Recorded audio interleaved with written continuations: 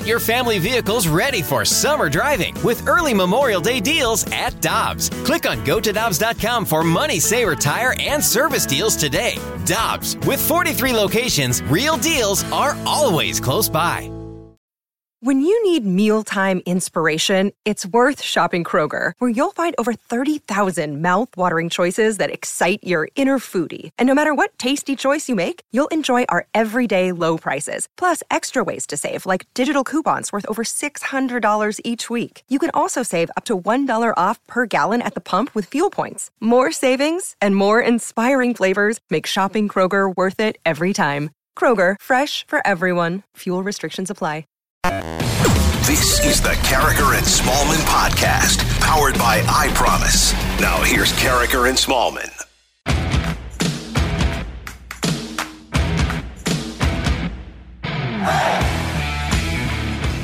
Good morning, everyone, and welcome to Carricker and Smallman on 101 ESPN. It is 7 o'clock on a Tuesday morning. Your time check brought to you by Clarkson Jewelers and officially licensed Rolex Jeweler. Good morning, Michelle. How are you? I'm doing well, Randy. How are you? I'm doing great. Looking forward to the Cardinals getting back in action today. They take on Cleveland tonight, and our friend Adam Wainwright will be on the hill. We'll talk to him tomorrow on his way to the ballpark for a day game at Progressive Field in Cleveland.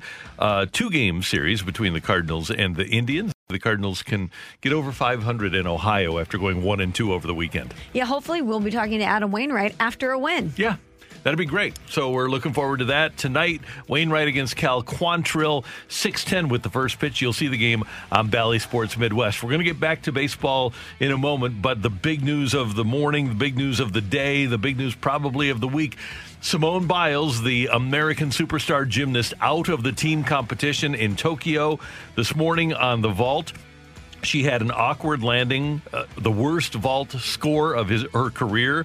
She walked off with a trainer, came back in sweats, and Jordan Childs took over for her in the team competition. So Simone Biles, at least for the team competition, and hopefully not for the individual competition, out in Tokyo. Yeah, this is the best vaulter in the world, so people knew that something was up even during the vault. She was supposed to do a Yurchenko with 2.5 twists, but she ended up just doing 1.5 twists and as you mentioned, stumbled on the landing there. So before people even had confirmation that she might be injured, they knew that if she didn't go full out, something was amiss there with Simone Biles, who's the best in the world. And this is just, of all people that we did not need to get injured as far as Team USA is concerned in the Summer Olympics. We don't want anyone to ever get injured. But Simone is the marquee name for so many people who are tuning in to watch the Olympics. She really is the face of these Olympics, isn't he? Isn't she in America? Absolutely. Yeah, and so she is out of the team competition. That competition going on in Japan, obviously, as we speak, early this morning. And obviously that causes a huge hit to the U.S. chances to win gold also. Absolutely. Simone, as we mentioned, the best vaulter in the world.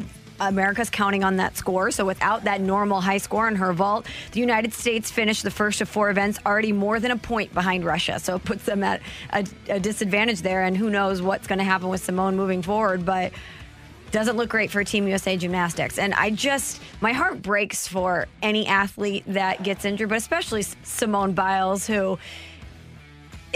just having watched her here in St. Louis, Randy, yes, she's the GOAT, but I think so many people in St. Louis developed such an affection for her and for this women's gymnastics team after getting to go to the trials, and we felt a personal connection there. So to see her be injured and not be able to compete in the vault the way that she had trained to in one of the biggest moments of her career, it's just very sad. That's the thing. If Patrick Mahomes comes back after winning the Super Bowl and loses the Super Bowl next year, he's got next year. Right. She trained 5 years to defend her championship in the Olympics, and this is it. She's done after this at the age of 24. She will not be competing in another Olympics in 3 years. And you think about the pandemic and the way everything got disrupted and all of these athletes having to try to find a place to train during a pandemic and stay mentally sharp during a pandemic, not know what's going to happen with the Olympics. And to think that you would get through all of that and then you're at your event, a place where you normally shine, you've waited this long for this one moment and then you get injured is just so sad. We mentioned last night that the Cardinals were off. The Brewers were off as well. So the Cardinals remain 8 behind in the National League Central. The Cubs did win. Javi Baez, a walk-off base hit to center field to beat the Reds. So the Cardinals now trail the Reds by a single game in the division. And the Cubs are a half game behind the Cardinals. Cardinals are 50-50. The Cubbies are 50-51. And the Cubbies may be headed down the stretch of their dynasty. The trade deadline later this week, we're going to talk to John Morosi of MLB Network coming up at 8:15 about what's going on with the trading deadline. But Tim Kirchin of ESPN says he thinks that Kris Bryant may wind up in the Big Apple. Well, I think it is important not just to win the division, but if they make the playoffs, they're going to have to go up against some really good teams, Milwaukee, San Diego, San Francisco, and the Dodgers. And the Mets, I think, are going to have to do something. They are a subpar offensive team, and Kris Bryant is out there. To me, he would be the perfect fit to play third base for the Mets. It won't be easy to get him, but it's possible that he's on the move. They're also looking for a starting pitcher, of course, given that Jacob deGrom's situation is unclear at the moment. Kyle Gibson is out there. He could really help the Mets. They can't have these kind of expectations coming in and then not do anything at the break. I think they will. I have two questions, Michelle. Number one, how much is it going to cost to get Kris Bryant? And number two, how many teams are going to be interested in him? How many teams need that bat? And he can play the outfield. He can be fine in left field for you. But how many teams are really going to be in on Kris Bryant?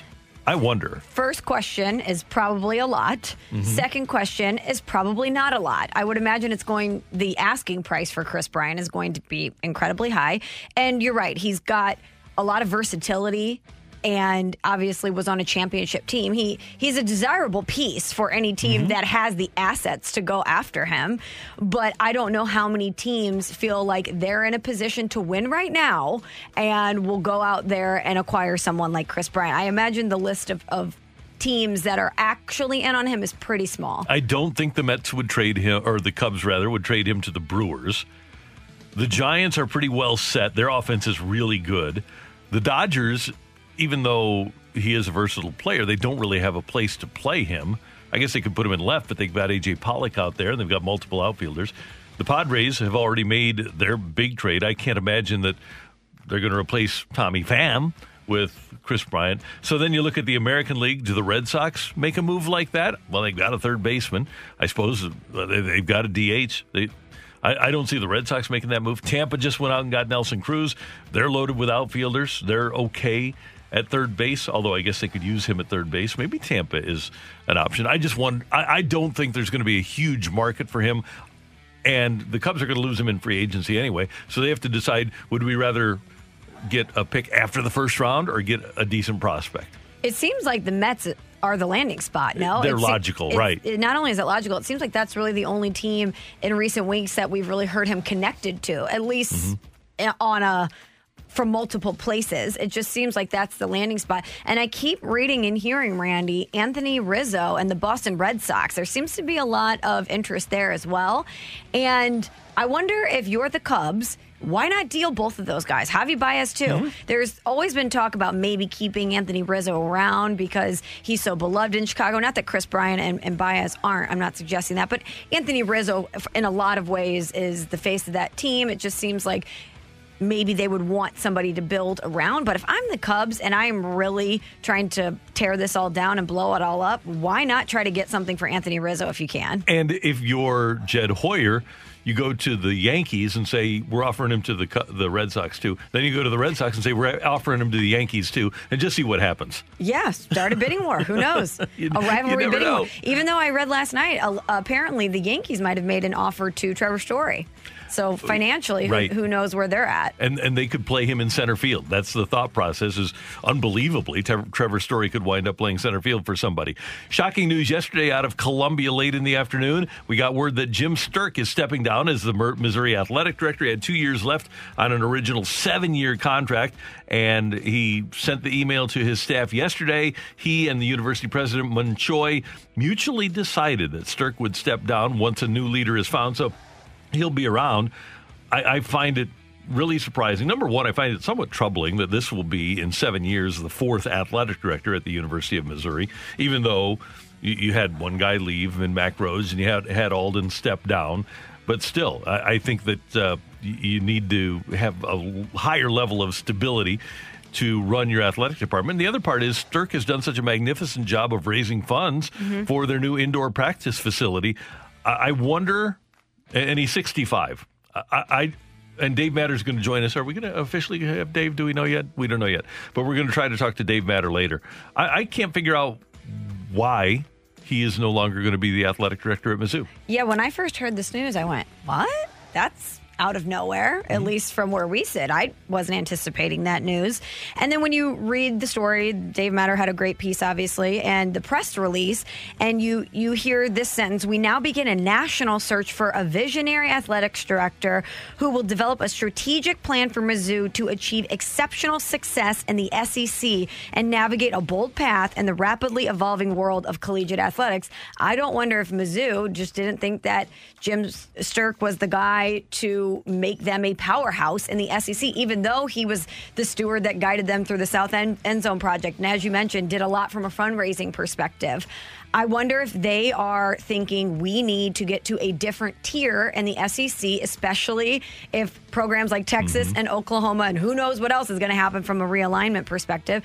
All this stuff with name, image, and likeness is happening. It is a rapidly evolving college athletics world. So I'm wondering if Mizzou is thinking that he's not the guy to bring them to that level. But who knows? This could have been fully his decision. We don't know yet. There are tons of young, visionary athletic directors around the country with Mizzou ties that have been assistants to either Alden or Stirk over the years.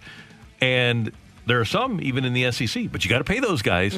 And they did step up to their credit, and they paid Eli Drinkwitz $4 million a year. So if you're looking for that young visionary guy, you better be willing to pay the price for him. And obviously, that the big job for an athletic director now is to be able to raise funds. And I thought Stirk was doing an okay job of that. It seems like he was, so who knows? We'll hopefully talk to Dave Matter about that later on. The Blues have extended qualifying offers to all 6 of their restricted free agents. They said they were going to do this last week, and Doug Armstrong did offer contracts to Ivan Barbashev, Pavel Buchnevich, Dakota Joshua, who, by the way, I think is going to probably be the fourth-line center for the Blues, Jordan Kyrou, Zach Sanford, and Robert Thomas. So presumably all of those guys will be here again for the 2021-2022 season. And they retain contract negotiation rights with these players when free agency opens tomorrow. Do you expect a lot of movement right out of the gate tomorrow? In the league? Yes. Yeah, every good player will be signed by the end of tomorrow. That's a really fun thing in the NHL when there's a flurry of activity right away. They can have a TV show on NHL Network or a radio show. They do. It's for the free agent frenzy. And sometimes baseball happens and you have nothing going on. Football happens and you have one trade on the day or one free agent signing. It's going to be amazing tomorrow. There's going to be 20 guys. And Landeskog will sign. He's going to land somewhere. All of the He big will Landeskog. Good one. And one other note, we're going to talk about this as we go along during the course of the day, and I'm sure you've already heard the news that Aaron Rodgers is going to be back in Green Bay. Apparently landed this morning. They do a really good job in Green Bay of scoping out the airport, and they had the video of Aaron Rodgers landing and heading on over to the Packers practice facility. And Michelle, you and I, since this all came about on draft day, we've talked about how Aaron Rodgers wanted Peyton Manning or Tom Brady type power. And Adam Schefter, who broke the news, says that Rodgers is going to get Peyton Manning or Tom Brady type power. In the past, I think the Packers have gone to Aaron Rodgers and said, we want your input into some personnel decisions that we make. We're going to include you on some key personnel decisions that you make, only to not do that and not follow up and not include him. And I think now, going forward, Aaron Rodgers, I think, is going to be included and consulted. And they're going to do things, I think, to try to make him happy. I think those are the kinds of things that in this potentially last season in Green Bay that the Packers will look to avoid if they're hoping to improve the relationship with Aaron Rodgers. So it was never about the money, as we figured. This was all a power dynamic. And the way that I interpret that is he's getting the power he wants this season, and then he's out. Yeah, well, that's what we're thinking right now. Right now. Things could obviously evolve over the course of the season. But as we sit here right now at 7:14 a.m. on July 27th, it seems like he's getting what he wants. So he feels satisfied that he's getting a certain level of power. And he really has no other option unless he doesn't want to play. But it seems like his contract is getting renegotiated to where he's getting what he ultimately, it seems like he wants, which is to get out. And here's my question, though, and we're going to go through this later on in the show. It's going to be a fun exercise. But we might get to the trade deadline, Michelle, and he says, I want this guy. They go get this guy. And they make him the highest paid player in the history of pro sports in America. And only Lionel Messi had a bigger contract than the one Rodgers was offered by the Packers. Lionel Messi? Whatever. He's not listening. I don't know. I heard he's a fan. Oh, okay. Yeah. But anyway, so what if he has the power and can get the money in Green Bay? But if you're Green Bay, what else are you going to do? There's no one. Yes, it is a team sport, but your chances to win are made or broken by Aaron Rodgers being out on the field for you. And so if this is what you need to do, he's one of the greatest to ever do it. And from an organizational standpoint, you certainly don't want to be caught in a bind financially or from a power dynamic standpoint, but it's also Aaron Rodgers. Right. So what are you supposed to do? We're not, no disrespect, but we're not talking about Dwayne Haskins here. We're talking, this is not a Kirk Cousins type conversation. We're talking about Aaron Rodgers. You need to make him happy if you want to win. But my question is, if he has the power and the Packers are comfortable with him having the power, and then they go back and say, well, we'll offer you that contract again. How do you turn it down? You can't. I wouldn't think so. Well, he can. It's not about the money. It's true. That's Michelle. I'm Randy. We're off and running here on Carricker and Smallman. Next up, get your text into the Air Comfort Service text line 65780 for a little game of What's Better on 101 ESPN. We're right back to the Carricker and Smallman podcast on 101 ESPN.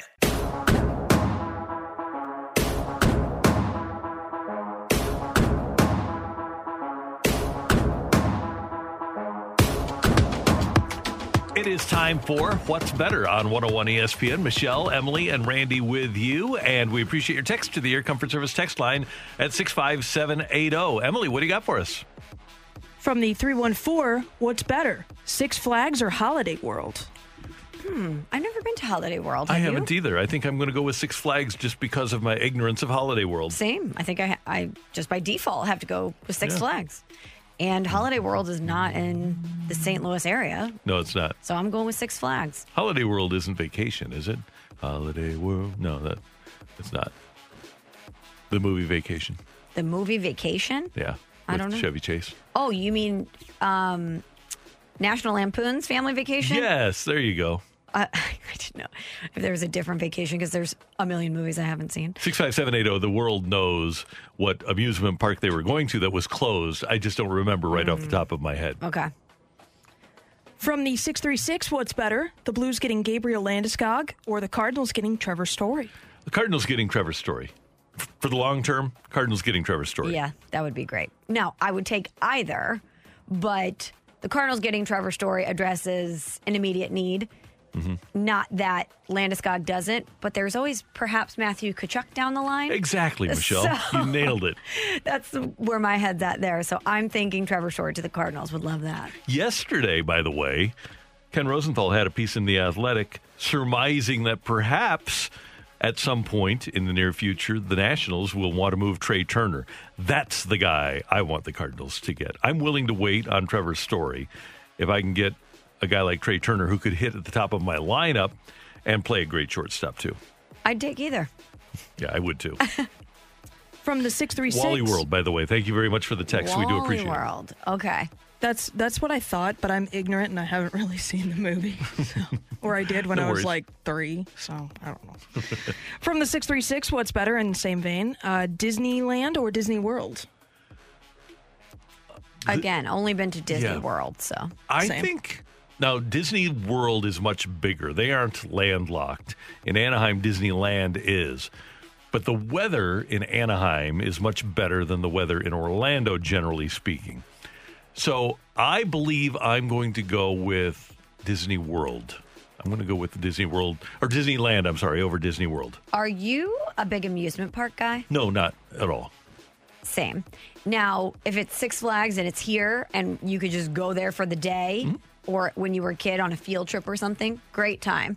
But I am never someone that wants to spend my money and, more importantly, my vacation days going to an amusement park. And now I don't have children, so I think that obviously plays into that decision a lot. But I know there's a lot of adults without children that like to go to Disney all the time. BK is a huge Disney guy. Yeah, no children, adult Disney people. That's a thing. And I'm not in that camp. It's just very hot, and it doesn't seem very relaxing to me. Yeah. I like to relax on vacation. Yeah. In our younger days, we went to like Universal Studios, took the Universal Studios tour. I think we did Disney World in our younger days when we were out for an all-star game in Anaheim. But it is different and more fun with the kids. From the 314, what's better, Mama Molina or Mama Manning? Okay, so you've got Mama Manning with Eli, and by the way, Archie gets a lot of credit for this, as does Olivia. You've got Peyton and Eli, both pretty good. And you've got 3 Molinas all with championship rings as catchers. So I think the answer is pretty clear. Yeah, Mama Molina is definitely more prolific, even though her 2 have as many championship rings as the Molina's 3. But yeah, and Yadi's here. So and Yadi's here. I'm going to go with Mama Molina. Also, think about the passion and the intensity that the Molinas have. Yeah. And where do you think that comes from? Their parents. Yeah, definitely. Also, Benji is in the booth, and we have both Mannings that are going to broadcast. And Yadi, who knows? He could play for many years to come. You never know when the end of the road is for Yadi, but that's always an option for him, too. So they could be tied as far as brothers in the booths as well. Does Yadi go out as a 39-year-old champion like Peyton did? Does he have a defense to carry him like Peyton did? No, not really. No disrespect to Peyton, one of the all-time greats, but I wouldn't say he was the reason that they won that Super Bowl. From the 217, what's better, Randy's Chubby Bunny Challenge or Michelle having her fingers taped to the desk for the whole show? Well, I didn't have them taped to the desk. I had my thumbs taped to my hands, no opposable Which thumbs. was very entertaining. And by the way, Michelle did a great job in not complaining that day. Because if I would have opened that door, it would have taken over the entire show. You would not have heard the end of it. You would not have. So I tried to just keep it stuffed in the box. You did a good job. You know, but I have to go with the Chubby Bunny. Do you? Because that was one of the funniest things I've ever seen. I hadn't done that since I was a kid, or seen anyone do that since I was a kid. And you really went for it, Randy. 13 of the big marshmallows. Yeah. These are not the small little guys. I don't mess around. These are the s'mores type of marshmallows. And you got 13 in your mouth. And even when you would start laughing and they would start to shoot out of your mouth, you would find a way to get them back in. It was very impressive work. Chubby Bunny. I was surprised that you had, like, at the beginning, you had 2 kind of almost like, you look like a walrus. I was trying to do, the squirrel thing. Yeah. It looks great. And you made it to 13, and you were at like 4 at that point. Yeah. I'm like, there's no way. Yeah. No way. You did it. Was a very effective strategy. If I didn't have a massive gag reflex, I probably could have done 16. But I just can't put something against the back of my throat. Otherwise, they would have projectiled all over the place. That would not have been good. We don't want that. From the 636, what's better, watching the Cubs rebuild or watching the Blackhawks rebuild? Oh, man, this is a good one. Probably the Blackhawks for me. It was fun seeing the fact that, like, Keith and Seabrook just, not the injuries and the illness and all of that stuff, but just the fact that they couldn't play to the level that they had in the past, especially Seabrook. You know, wakey, wakey, Brent. Ugh. The way that at least from where I sit, I have genuine, real dislike for the Blackhawks. Not only because they had success when the Blues just couldn't get over that hump. You had the wakey thing. Those teams, those Blues and Blackhawks teams through that stretch when the Blackhawks were really good, were always going at each other. It was always very physical. And they were just such an unlikable team. They are, yeah. Whereas with the Cubs, it's been a friendly rivalry between Chicago and St. Louis for a long time. And I think for so long, the Cardinals just never thought that the Cubs would win. They were the lovable losers, right? And then they surprised everybody and they did win. But it just doesn't feel like the Cubs are that much of a threat to the Cardinals. And which I know we probably shouldn't think that way because right now they're pretty comparable. But we should be tired of and not enjoy watching the Cubs rebuild because for the better part of 100 years, that's what they've been doing. Better part of 110 years. But that being said, I do get some sick pleasure out of seeing this dynasty that resulted in one champion. The Blackhawks were a legitimate dynasty. Legitimate, yes. Okay, so I have respect for that. The Cubs didn't take advantage of their dynasty, so I get a small chuckle out of that. So I actually get more of a kick out of seeing the Cubs rebuild. That's better. Yeah. I just assume that at some point the Cubs are going to cub it up, so I'm not that worried. They have, and they did. Whereas the Blackhawks... Yeah.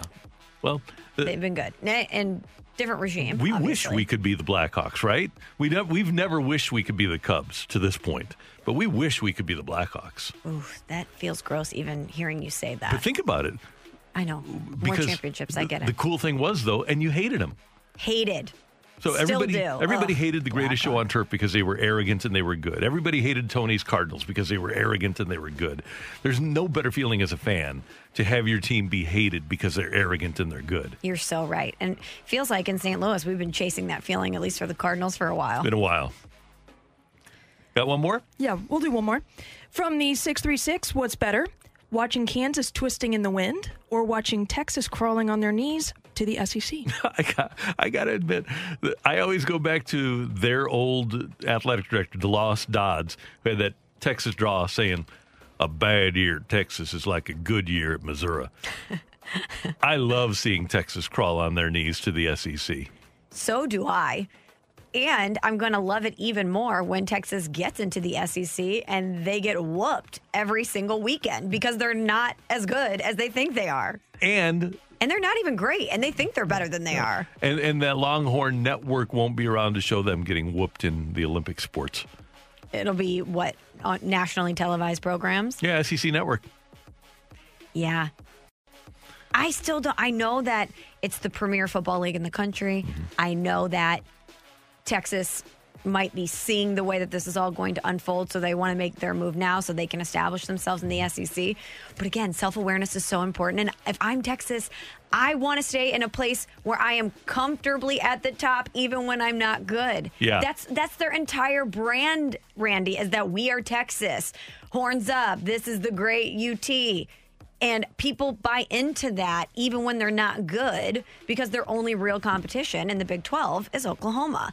And I don't know, they're going to go to the SEC and it's a brand new world. As Aladdin said, a whole new world. And I know that it is a blood oath that you take when you go to Mizzou to hate KU. But I didn't go to Mizzou. I went to Lindenwood. And I have a lot of friends that did go to Kansas. And I do feel bad that they are twisting in the wind. Now, they've earned that because of their lack of productivity in football, but their basketball program has been good for a long time. You know, how did they get there? Well, that's questionable. But still, to have a program that's been in the Big 8/Big 12 for a long, long, long time, and now you don't know where you're going to be. Baylor has a much better athletic program overall. If the Pac-12 is going to choose a couple of teams from the old Big 12, they probably take Baylor and Oklahoma State rather than KU and Texas Tech. So and Iowa State too. They're twisting in the wind. I do feel bad for those programs. I do too. It's very unfair. And Mizzou, it's not too long ago that Mizzou was in that same boat, and we were thinking that Mizzou might wind up in the Mountain West or something. I remember that. That was a scary time for Mizzou fans because the Big Ten didn't want them. There was, like you said, talk of the Mountain West. It was, is this going to be musical chairs and we don't have a seat at the end? Right. And then they landed on the throne with the best seat in the house in the SEC. So where we were, KU, Iowa State, probably Texas Tech feeling the same way. Coming up on 101 ESPN, we've got NFL 4 Downs with Randy and Michelle. We're right back to the Carricker and Smallman podcast on 101 ESPN.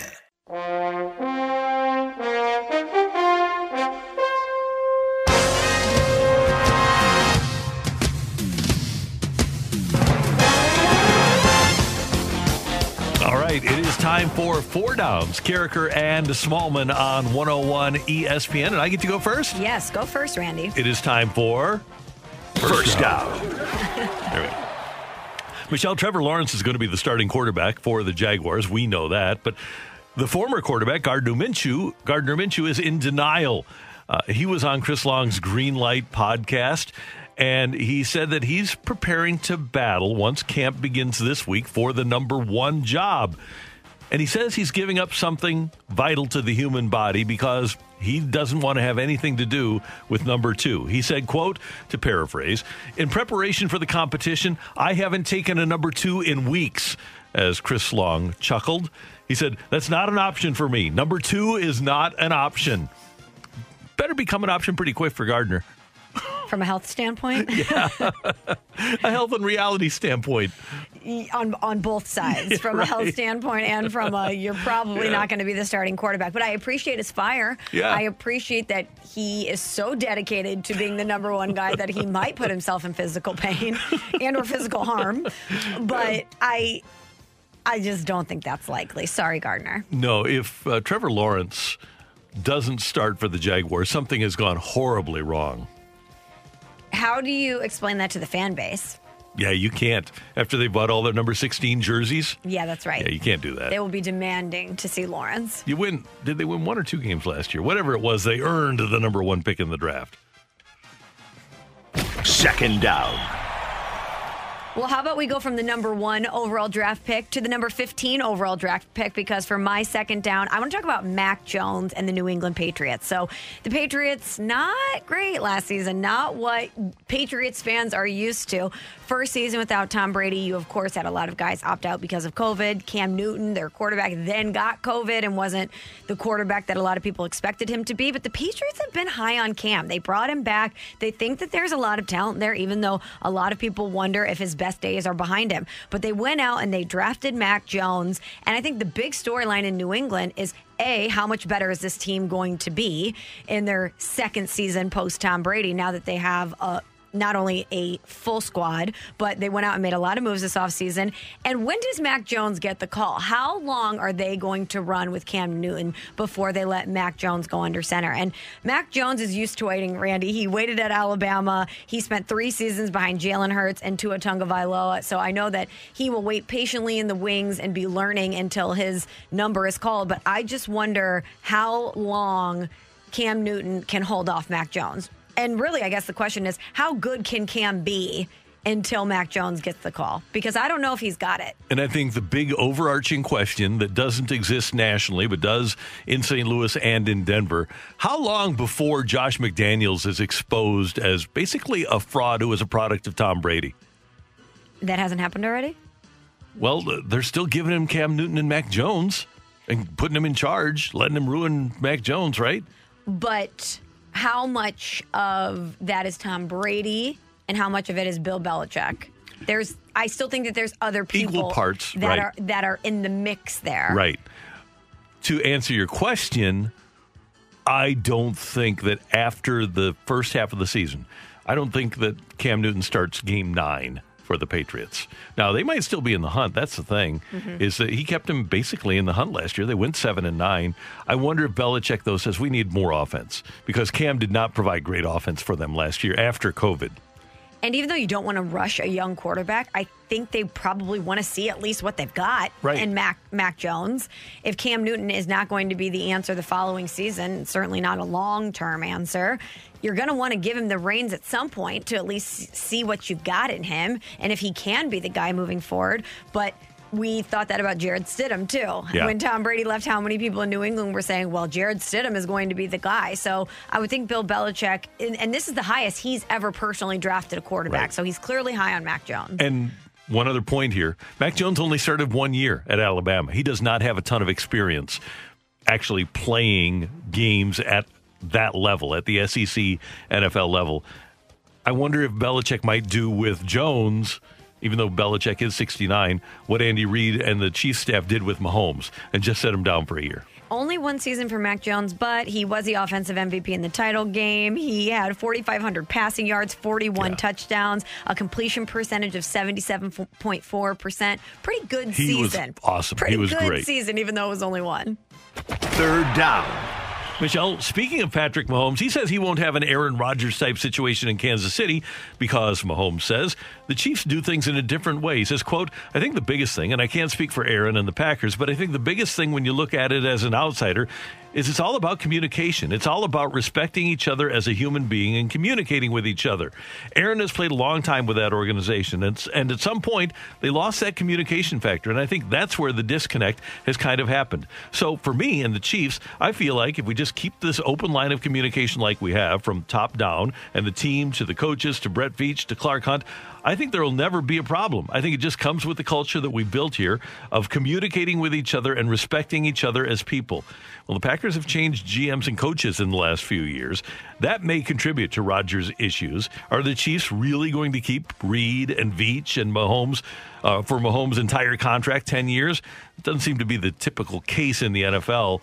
And I'll be interested to see if the level of communication for Patrick Mahomes is as good in 2028 as it is in 2021. It's also very easy to say that there's great communication and respect when you've got a $500 million contract. Yeah, that adds a lot of communication. Yeah. Oh, this is nice. Yeah, this check. You're really communicating with me well. I know exactly how you feel about me. Right. And I think Patrick Mahomes is at a different stage of his career, to your point. He's still relatively young and relatively new, and he's had a lot of success in the onset of his career. And if he doesn't win another Super Bowl and he's in the same position as Aaron Rodgers and he realizes that the clock is ticking and he is desperate to win, and to your point, maybe there's been a new head coach and a new front office, and he doesn't feel like they've done enough to win. I wonder if in a handful of years, at the end of his career, if he would be singing the same tune. And think about it. After the Super Bowl last year, he didn't have to say a word, and they didn't have to come to him to say, you want us to sign Joe Thuney? You want us to bring in Austin Blythe? You want us to trade for Orlando Brown? You want us to bring in Chris Long? You want us to bring Lauren DeVarnay Tardif back? He's going to say yes to all of those, and they know that. So they don't really have to communicate at this point. They did all the right things. That's true. Fourth down. Finally, for me, Randy, we always have at least one eye on the NFC West. A, because most of us hate the Rams, and B, because we used to pay attention to the NFC West for a long time. And I think it's such an interesting division this year. There's a lot of movement in the NFC West, and I'm really curious about the Arizona Cardinals. So they fell short of the playoffs last season. A lot of that had to do with Kyler Murray, that late season injury. They had a 6-3 start, and they weren't able to put it together to get to the playoffs, but they made a lot of moves this offseason. They went out on offense. They added A.J. Green, James Conner, Rodney Hudson, and defensively, that was their main issue last year outside of Kyler Murray's injury. They allowed at least 26.6 times over the last 10 games of the season, and they went out, they added J.J. Watt, of course, and Malcolm Butler. And I just think that at this stage of the game and at this stage of Cliff Kingsbury's tenure, they're not going to get the pass that they got last year. Whenever someone like Kyler Murray is injured and you have a glaring problem in the defense, I think a lot of fans are willing to be patient. But I think this season, after you've made so many moves and you have Kyler Murray back yet again and you've seen glimpses of what he's going to be, I don't know if the Cardinals get a pass from their fan base if they don't make the playoffs. And one of the things they need to do is make Chandler Jones happy. He's asked for a trade. He only played 5 games last year, and he's been one of the best pass rushers in football. But they shouldn't get a pass. We heard Roy Green tell us how surprised he was by the quality of Kyler Murray. They go out and they built a wide receiver core. Now, Larry Fitzgerald is no longer there, but they've got the best receiver in the league in DeAndre Hopkins. They've got A.J. Green now. They've got slot guys. They've got running backs. They did build up their defense, and there shouldn't be an excuse now. Granted, you play in a tough division, but your team should be good enough to play with the Rams, the Seahawks, and the 49ers. Cliff Kingsbury's first season there, 2019, they went 5-10-1 last season, 8-8. And I think if you're the fan base, fair or not, we tend to look at things or a new tenure in 3-year chunks. And by year 3, I think a lot of people are looking at the collection of talent that they have, and they expect to be in the playoffs. I think that's fair. I do too. And by the way, the Cardinals, a lot of people in St. Louis still like them. And I think probably liked them a little bit more when they found out in that hearing a couple of weeks ago that officially the Cardinals were one of the teams that voted against the Rams' move. So, Michael Bidwill, thank you, and we're rooting for you. They're definitely the team I'm going to cheer for in the NFC West. That is Four Downs with Carricker and Smallman on 101 ESPN. Coming up, get your text into the Air Comfort Service text line, 65780. We've got Take It or Leave It coming your way on 101 ESPN. We're right back to the Carricker and Smallman podcast on 101 ESPN.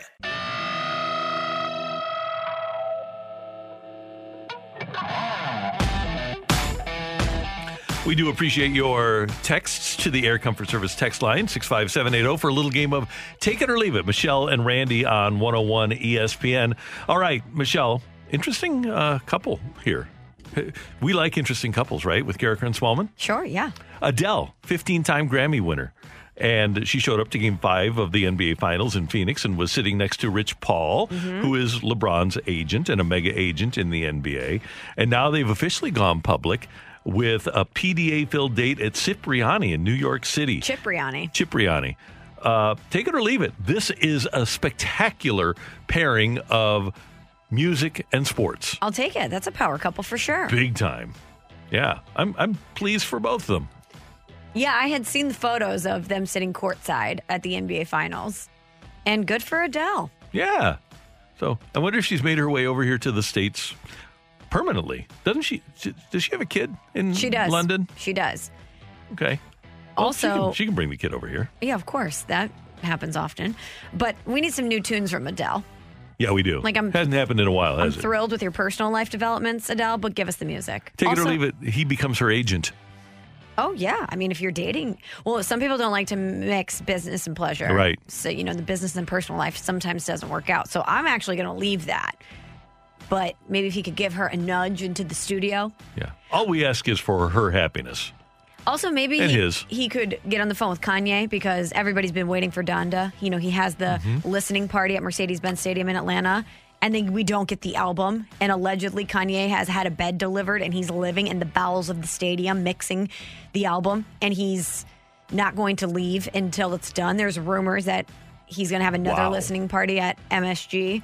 But come on, give us the album. We want Donda. So they're letting Kanye live at Mercedes-Benz Stadium? Oh, yes. I will give you photos. So at his listening party, he was in this big red, almost Michelin Man type getup. And he's been wearing a mask over his head, not the mask that we've been wearing during the pandemic, but over his head. Spider-Man look?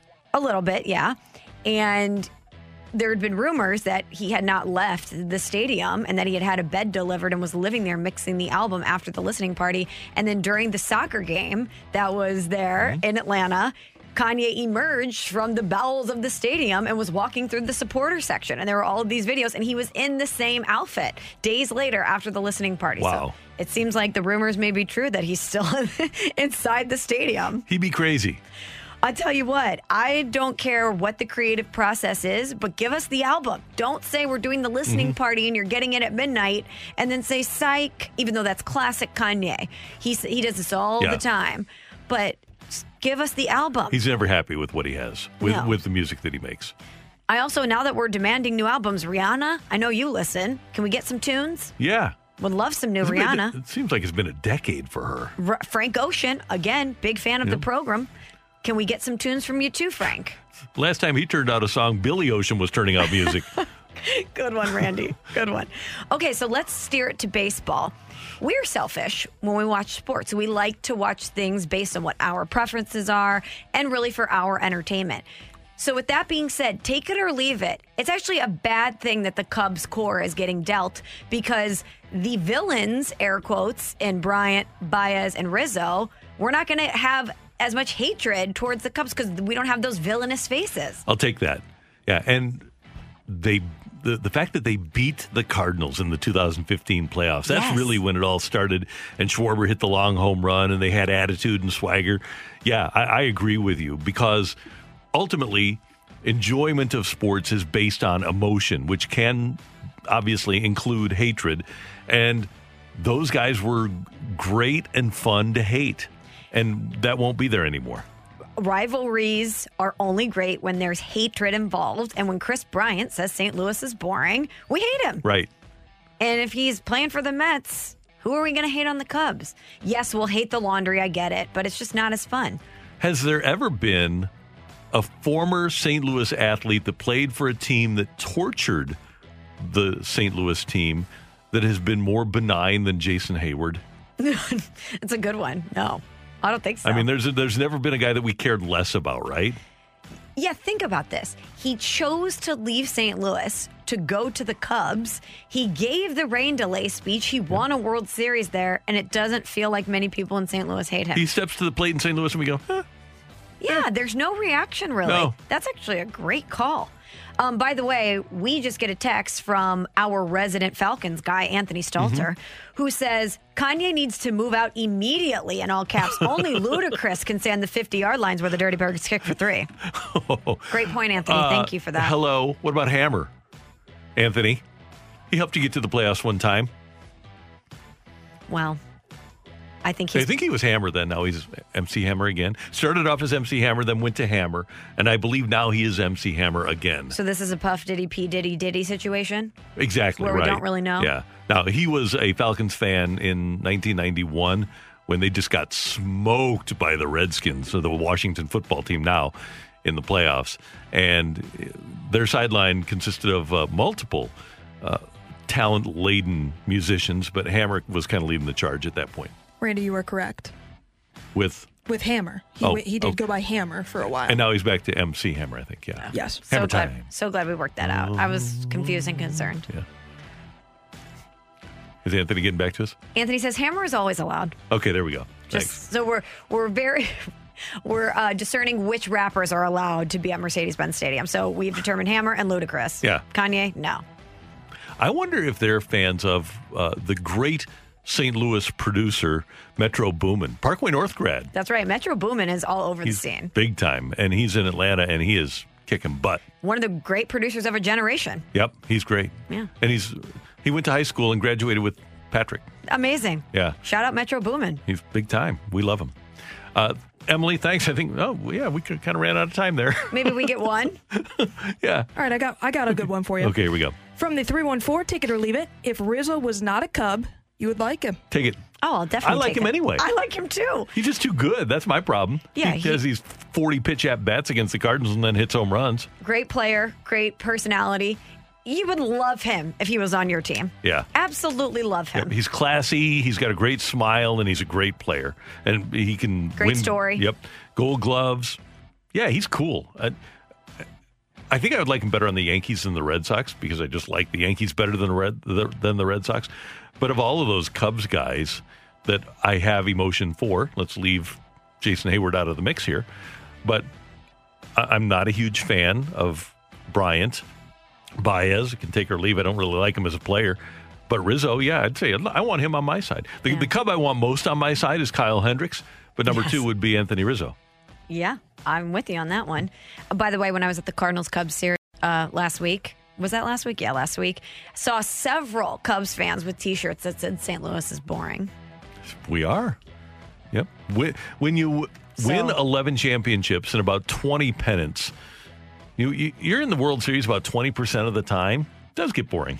Yeah, but even though Chris Bryant might not be with the Cubs, that line's going to live on for a while. Yeah, it is. Hey, I get it. And I hate the fact, Cubs fans, that you have to sit there at home and say, man, I'm so sick of the Cardinals being in the playoffs. I hate it because it does get boring for you, I'm sure. I'm sure. Thanks, Emily. Thank you. And thanks for your text to the Air Comfort Service text line, 65780. Coming up next on 101 ESPN, you've got Oklahoma and Texas joining the SEC. So should you have the folks from the ACC join now, too? That's next on 101 ESPN. We're right back to the Carricker and Smallman podcast on 101 ESPN.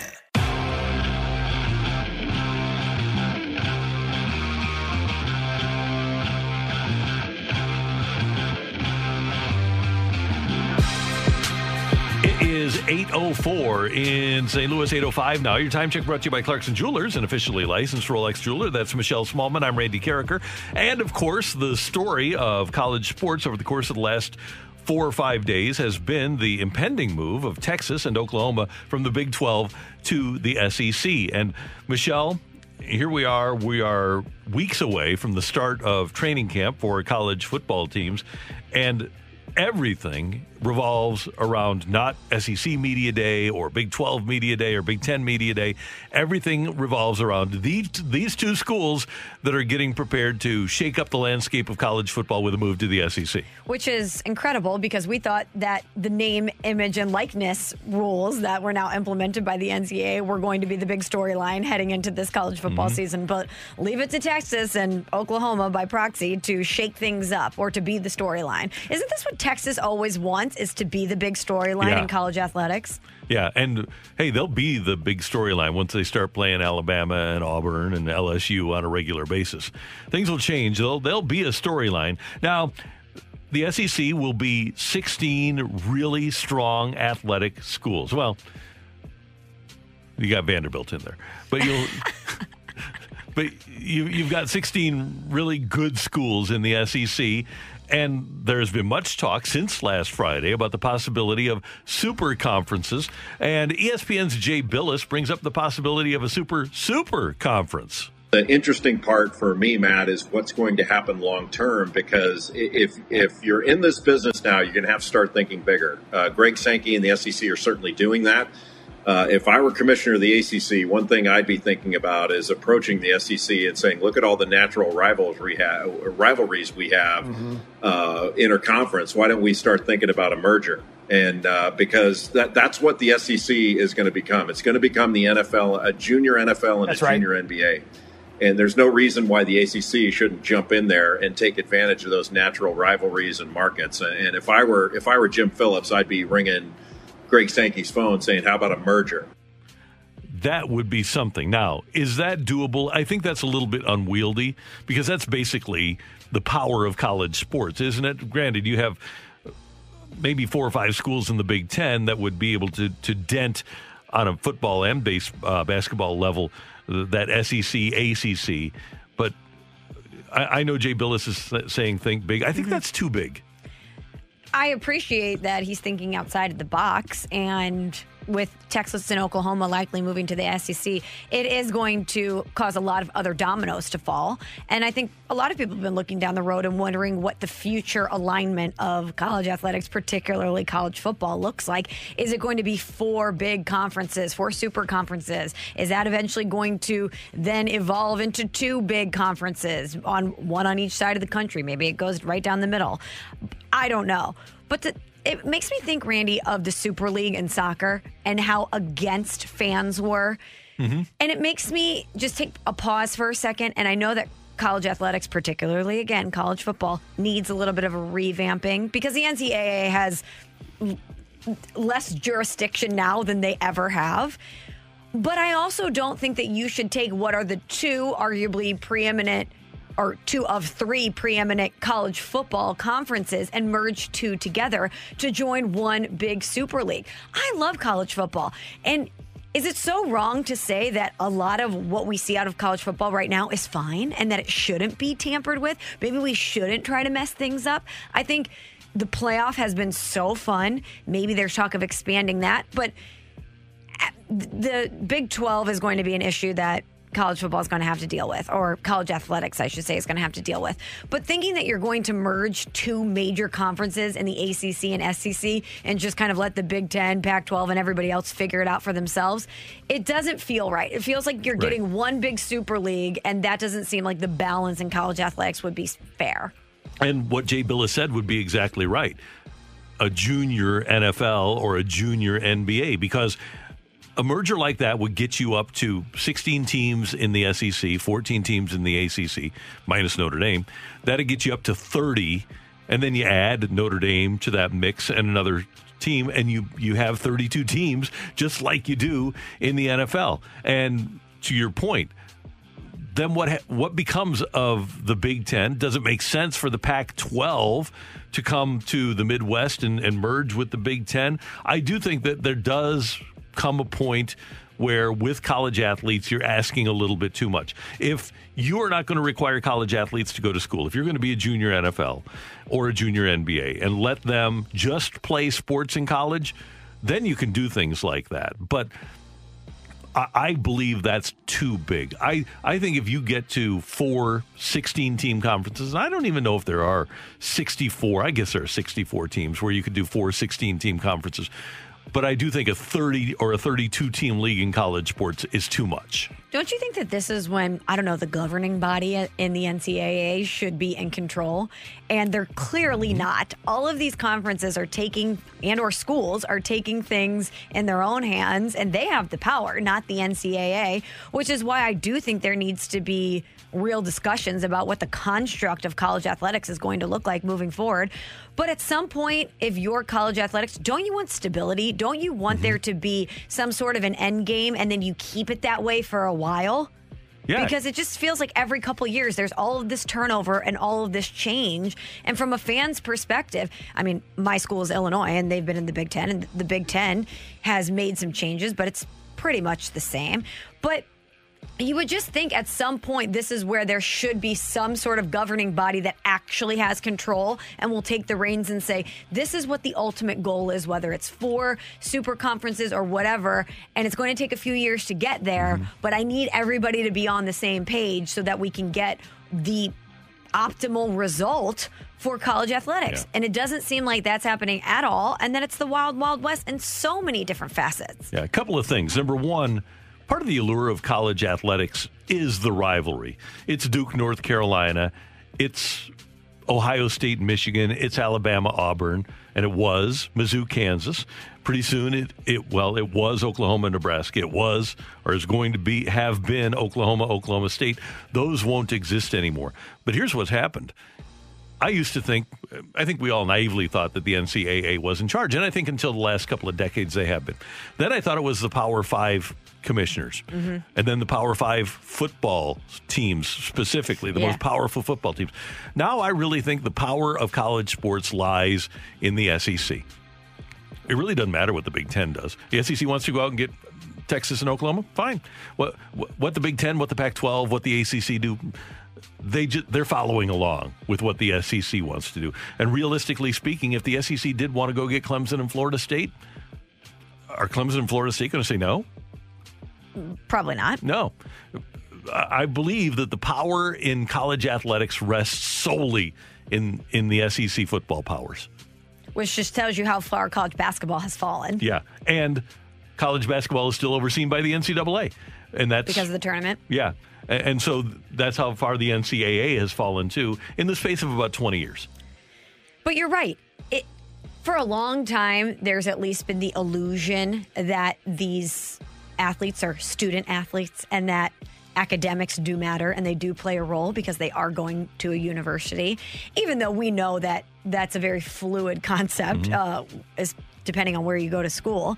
But if the entire intent here is just to shift everything so that it's going to be a feeder program to the NFL and the NBA, and everyone's going to be making money off their name, image, and likeness, what is going to be the allure for these student athletes to care about the student part of that moniker? If they want to go to school, let them, but don't force them.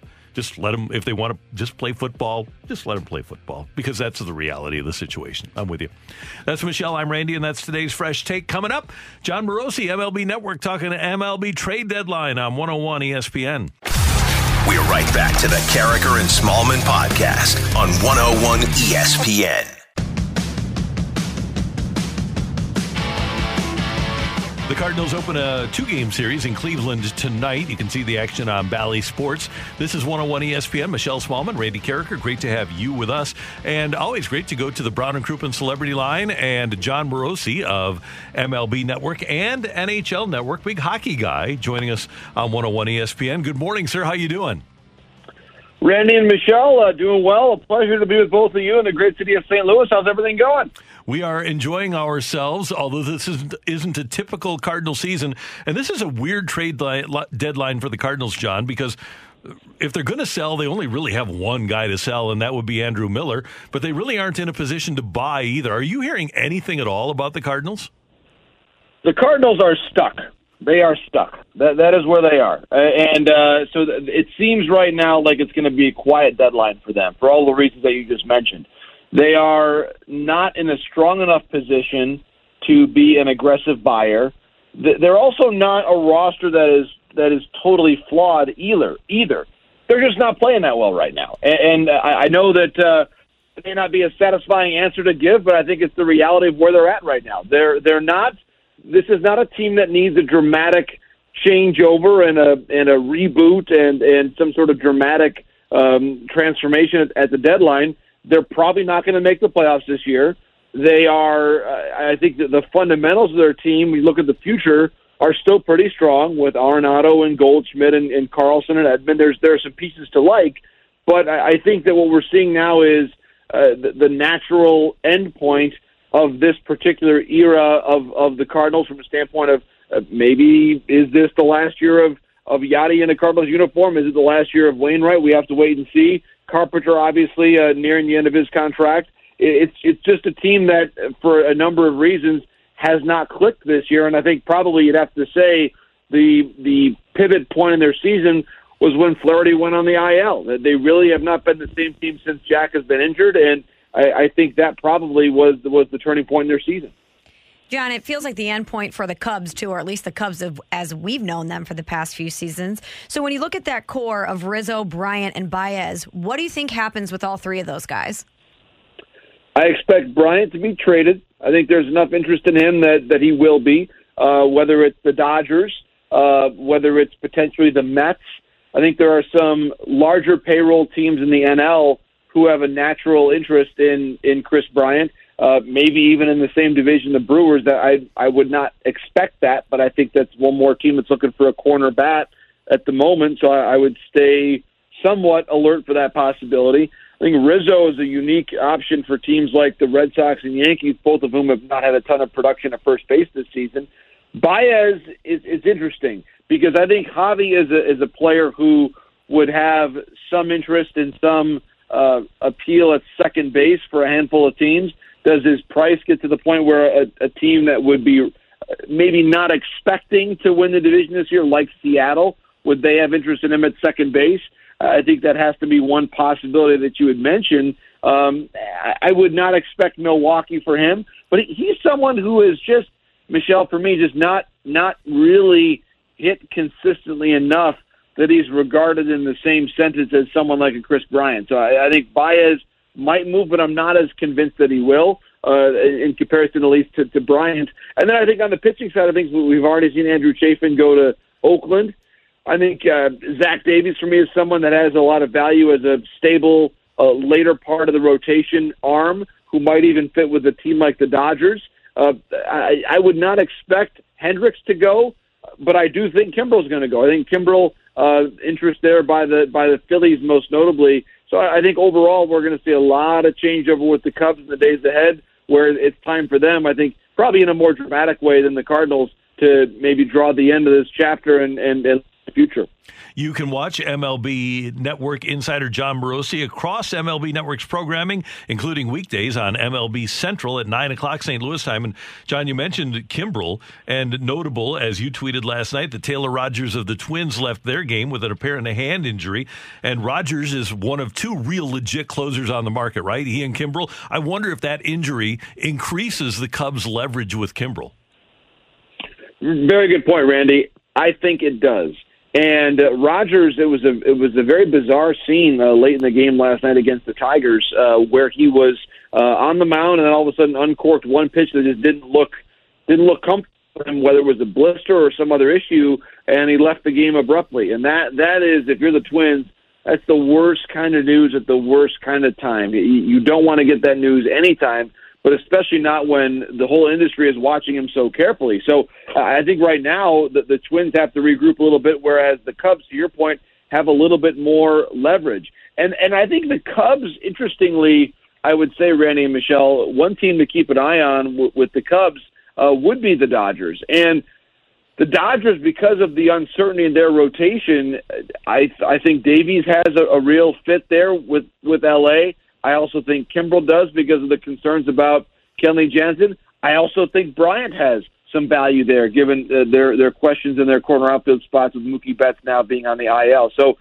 could I see a dramatic, really compelling, large-scale trade, Kimbrel, Bryant, Davies, it's always hard to make one of those blockbusters that involve lots of players. But I was told in recent days by Minnesota President of Operations, Derek Falvey, that teams out there have a real appetite for those larger deals because it allows those selling clubs to access a higher level of prospect back. So rather than quantity back, you're going to get quality back. And I think that's what those larger deals would allow you to do. John, one of the big names that we've discussed a lot is Trevor Story. Where do you think his likely landing spot is? It's an interesting question, Michelle, because he's got a great brand name. He's been a very good shortstop for a long time in this league. I expect he'll do well in the free agent market, but he has not played that well this season. He has not played that well this year. He's someone that the numbers and the consistency day-to-day hasn't been there. So that's where I think he probably has greatest value to a club that could use him at another spot that's not necessarily shortstop. Could he go to Milwaukee and play first base? Could he go to the Red Sox and play first base? Could he go to the Yankees and play first base? So I think he is someone that has a good chance to move, but I don't think of him as a shortstop right now. I'm just not seeing enough reliability day to day, and so that's why I think on a shorter-term deal, teams like Milwaukee, the Yankees, and Red Sox actually might be the best landing spots for Trevor Story. Yankees are 9.5 back in the division, only 3.5 back in the wild card. But based on what you have seen from the Yankees, what we've all seen from the Yankees, is it worth it for them? Let me put it this way. Even if they make deals, are they good enough to win a World Series? Is it worth it for them to rent a few guys? Great question, Randy. I think that if they get the right play in, I don't think that they're that far away from winning a wild card game and making a run. I look at Garrett Cole and say he is someone that any team would not want to see on the mound against them in the month of October. But the question is going to be who pitches game 2 and how consistent will they be? Is Domingo Germán their second best starter right now? What do they expect with Corey Kluber's health going forward? A lot of question marks right now. And their bullpen has been good, but maybe not as dominant as you would expect with Aroldis Chapman having some inconsistencies here in recent days. So I think overall it's a team that is more than one player away, but these are things they could do if Brian Cashman really wants to be aggressive. The thing to me that stands out is their lack of left-handed power. They have the second fewest home runs among left-handed hitters of any team in the American League, which is just not at all what you expect from the franchise that made its identity on Ruth and Gehrig and Mantle as a switch hitter and Jackson. I mean, these are the Yankees, and they're not hitting for power from the left side. It's really an identity crisis for the New York Yankees right now. That's a great way to put it, John. Is there a team that we haven't mentioned here that we should keep an eye on that you expect to be active as we approach the trade deadline? I think as a seller, the Twins will be active. We've mentioned in the past Jose Berrios as a starting pitcher. He might be the best controllable starter, at least beyond the end of this year, who has moved. And then with the Nationals, Max Scherzer, of course, your native St. Louis, and I don't think he will be going to the Cardinals necessarily, but I do believe that Max is someone who is potentially going to move. And I would say those teams out west in the NL West, Padres, Giants, Dodgers, all being very active in both the Jose Berrios market as well as Max Scherzer. Yeah, you mentioned the Padres. It seems like A.J. Preller just wants 26 All-Stars, right? Sure.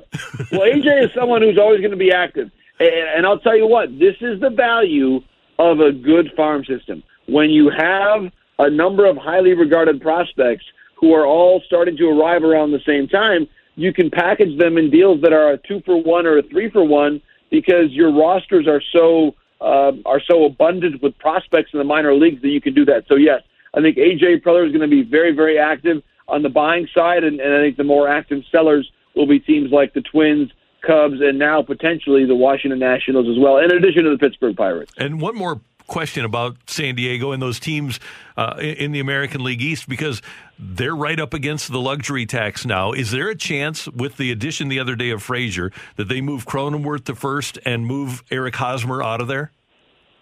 Yes, that is a possibility, and I think it's one that a lot of people in the industry are watching very carefully. You're right. The luxury tax threshold and how you control that is now a pivotal part of being a GM. and you could see perhaps the Padres pay down that contract where Hosmer becomes a $10 million player to somebody else or even a $12 million a year player to someone else.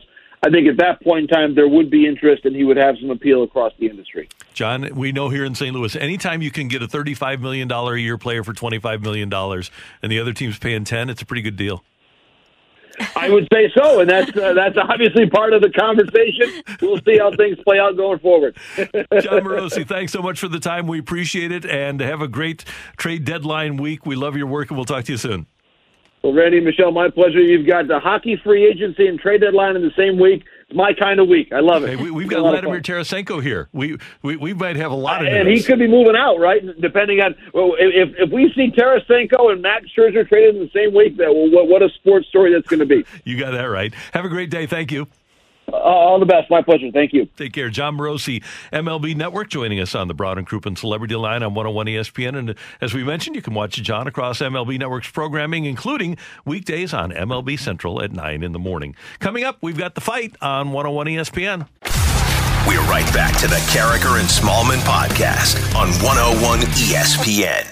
Welcome to The Fight on Carragher and Smallman. In the red corner, Average Joe Listener. And in the blue corner, the undisputed king of morning drive. Please welcome Randy Carragher.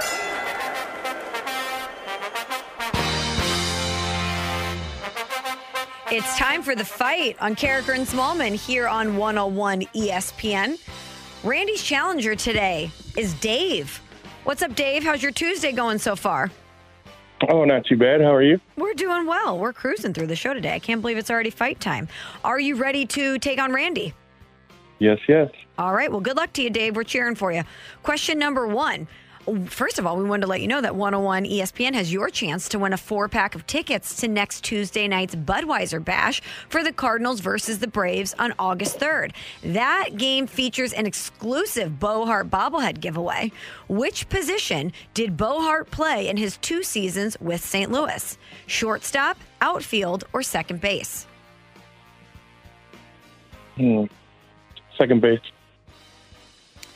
Which Cardinal hit the most home runs in a single season in the 2000s? Scott Rowland, Albert Pujols, Jim Edmonds. Albert Pujols. Question number 3, Aaron Rodgers and the Packers are in the news. The team looks to come to an agreement with their longtime quarterback. Back in 2011, Aaron Rodgers and the Packers went 15-1 in the regular season. Who did they suffer their only loss to? Was it the Minnesota Vikings, the Chicago Bears, or the Kansas City Chiefs?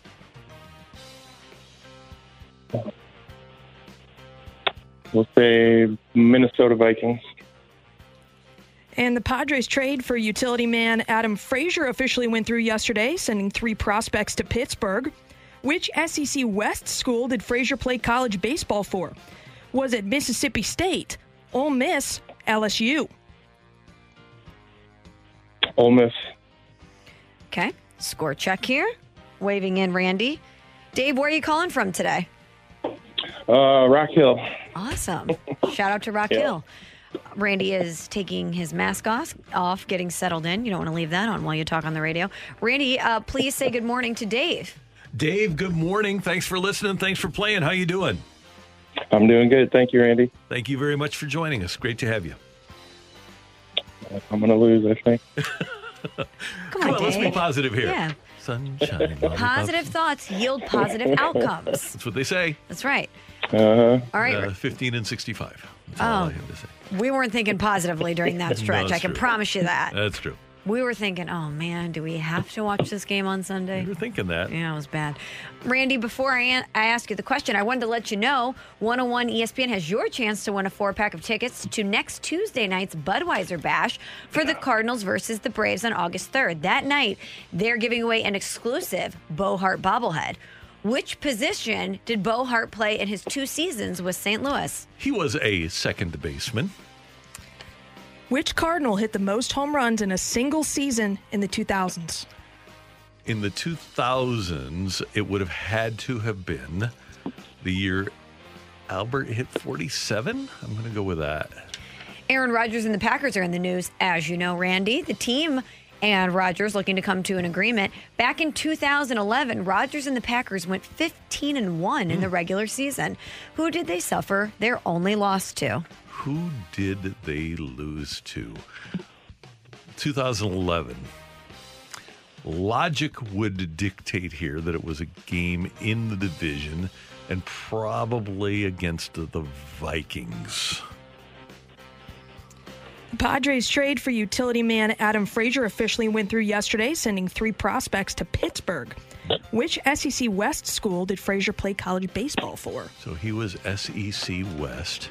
So he would have been Vandy, Mizzou. It wasn't Mizzou, we know that. Florida. I'm just going through the schools here, just for fun. Tennessee. I'm going to play the chalk here. I'll do the lifeline. What the heck? Was it Mississippi State, Ole Miss, LSU? Okay. Let's see. Mississippi State, Ole Miss, LSU. I will go with LSU.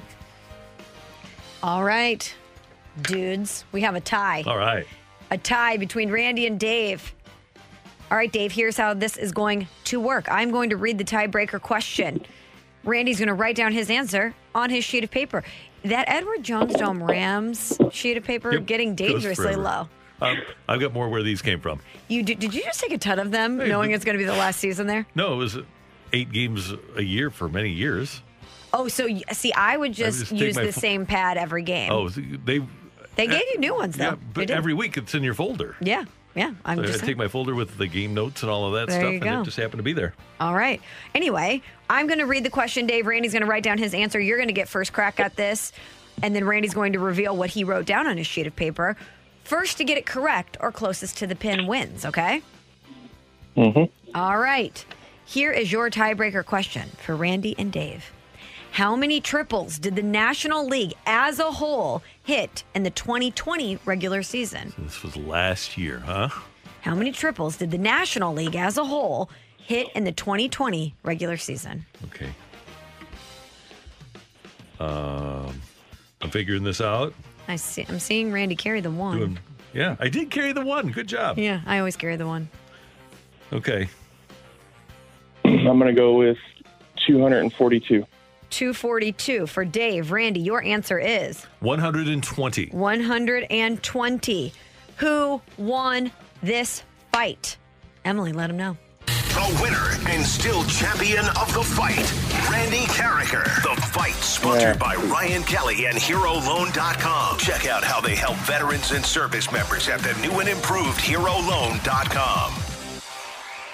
We heard that groan, Dave. I know it stinks to lose on the tiebreaker question. So close. But you guys both got 2 correct during the fight.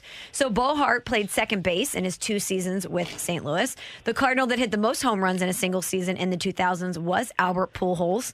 49 home runs in 2006. 49 home runs. Aaron Rodgers and the Packers went 15-1 in the regular season back in 2011, suffering their only loss to the Kansas City Chiefs. Week 15 at Arrowhead, they lost 14-19. Wow. Yeah. Let's see. Adam Frazier, the SEC West school that he played college baseball for, is Mississippi State. And your tiebreaker question was, how many triples did the National League as a whole hit in the 2020 regular season? Dave guessed 242. Randy guessed 120. The correct answer is 126. Wow. 126. So Randy was closer to the pin. He takes home the W. Dave, thank you so much for listening. Thanks for playing. Have a great rest of your day. You too. Thanks, guys.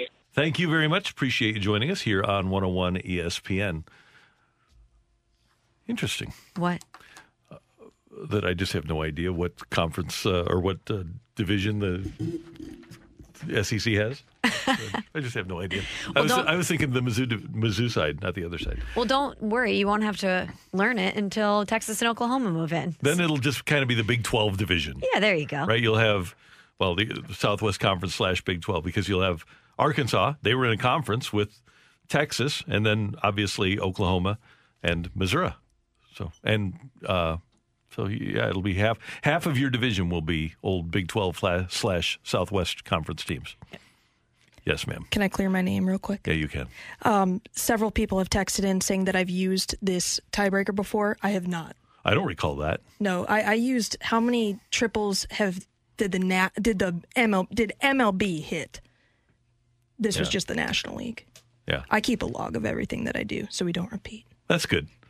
So I just figured you saw me carry the one? I saw you carry the one. I did 15 times 8. 15 teams in the National League, and I figured about 8 per team was on average. Pretty good logic. You were close. Thank you.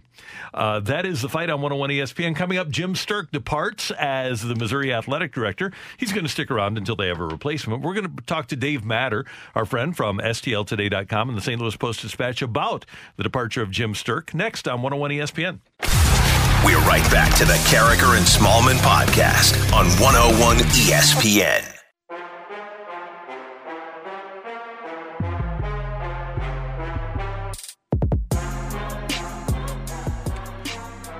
That's Michelle. I'm Randy. It's great to have you with us on 101 ESPN. We got word late yesterday afternoon, and Dave Matter of the St. Louis Post-Dispatch and STLtoday.com had word on Twitter that the University of Missouri and Missouri Athletics Director Jim Sterk have mutually agreed that he will step down from his position once a new leader is found. And Dave Matter, who covers Mizzou so well for STLtoday.com and the Post-Dispatch, joins us on the Brown and Crouppen Celebrity Line. Good morning, sir. How you doing?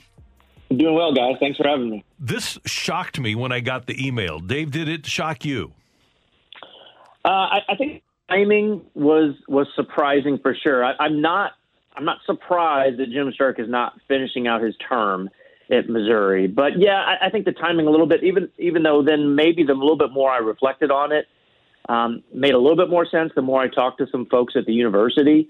But, yeah, it did seem like a little bit out of nowhere, just considering, recent interviews that Jim had done with me, especially just a few weeks ago, just about his enthusiasm and anticipation for the football season and things had been trending in the right direction. And then to see that he had mutually decided to step down, sometimes those decisions aren't as mutual as they might be presented as. It was surprising. Maybe not shocking, but surprising. Why, Dave, are you not surprised that Jim Sterk didn't finish his tenure at Mizzou? Well, and I wrote this today. He's got 2 years left on his contract at Missouri, and I think it was fairly clear that he was not going to get an extension. He's 65 years old. There's a lot of changes coming to college sports this summer and beyond, and especially within the SEC. And the more people I spoke to yesterday and last night, I think there's folks at the high-ranking end of the university that just believe that Missouri needs maybe bolder, more dynamic leadership to confront a lot of these things that are coming at them. And everyone liked and respected Jim, but I think there was a bit of a power struggle. That might be putting it a little stronger than it was, but this was evident back when Eli Drinkwitz was hired and that hiring process unfolded. Moon Choi, who is now both the president and chancellor of the university system, is somebody that I think likes to be a visible face of the university and be involved in major things. And the board of curators at Missouri, no matter who serves on that board, is always very interested in being involved in a lot of the decisions that happen. And I just think there's a lot of challenges in Missouri's way, and they see this as an opportunity to bring in somebody new to take on a lot of these challenges. Dave Matter of the Post-Dispatch and STLtoday.com. And Dave, you mentioned that Jim Sterk is 65. Does newer necessarily mean younger? And when they talk about bold and visionary, is part of that just younger? Well, I don't think they're going to, look at candidates only that fit a certain age demographic. But I do think that's kind of where these jobs, when you're looking for those qualities, sort of trend. They hired the youngest head coach in the SEC football just a little over a year and a half ago. And that seems to be working out. I get the feeling that Missouri at the university level would love to go out and hire the Eli Drinkwitz of athletic directors. Now, those, you can try that and not necessarily hit on what you're looking for. But I think that would be sort of the model, not necessarily a 37-year-old, but somebody who is on the way up as far as their career trajectory goes, and somebody that has, the energy, the vision, all of those qualities that you need to take on what it looks to be a much bigger, bolder, stronger SEC than it was just a week ago. So for Mizzou fans, are there any names that have emerged that they should pay attention to as potential replacements for Jim Sterk? Well, I think there's some obvious candidates out there. I don't know if it's going to be the same folks that Moon Choi and the curators will look at, but I think there's some people they really should look at. I think it starts with Mark Allnutt, a former Missouri football player, longtime administrator, worked under Gary Pinkel and Mike Alden, is now the athletics director out at University of Buffalo.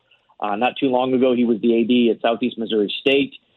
He is a guy that I know pretty well, and I know that this is a dream job of his if he would ever have a chance at it. And I think he's done a really good job at Buffalo. We don't talk about Buffalo very much here in Missouri and in the SEC, but it's a really good Mid-American Conference program, and he deserves a lot of credit for that. I think Ren Baker makes a lot of sense. Somebody who was at Missouri for a short time under Mack Rhoades, now the AD at North Texas. He is wildly popular, and he was when he was at Missouri as the number 2 man in charge of the athletics department, and is really a great, renowned fundraiser. I think he makes a lot of sense. I think there's a lot of people that don't necessarily have Missouri ties that could come out of nowhere for this job. I mean, Jim Sterk didn't have Missouri ties. Mack Rhoades, when he was hired, didn't have Missouri ties. Eli Drinkwitz didn't have Missouri ties. So I think sometimes we fall into this trap of looking for somebody with Mizzou ties. And that's not always how these things shake out, especially when you have, somebody making the hire that isn't, a lifetime, a Mizzou lifer like Moon Choi would be.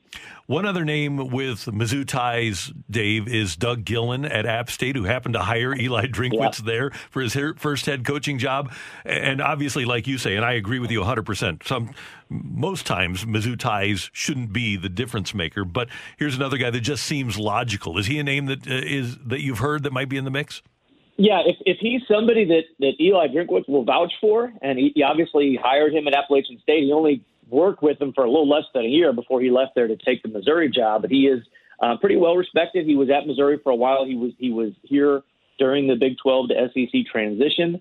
So he does have a little bit of that institutional knowledge of the university, which I think can be really valuable when it comes to these kind of things. So I definitely would include him as somebody to look for in this search. One reason that I was surprised, because you get the same emails that we do, Dave, and it seems like every week there's an anonymous double-digit $1 million donor that is contributing to this new indoor practice facility. And last year, Jim Sterk was able to raise $55.5 million for Mizzou. He has done, in that regard at least, a really good job for the Tigers, hasn't he?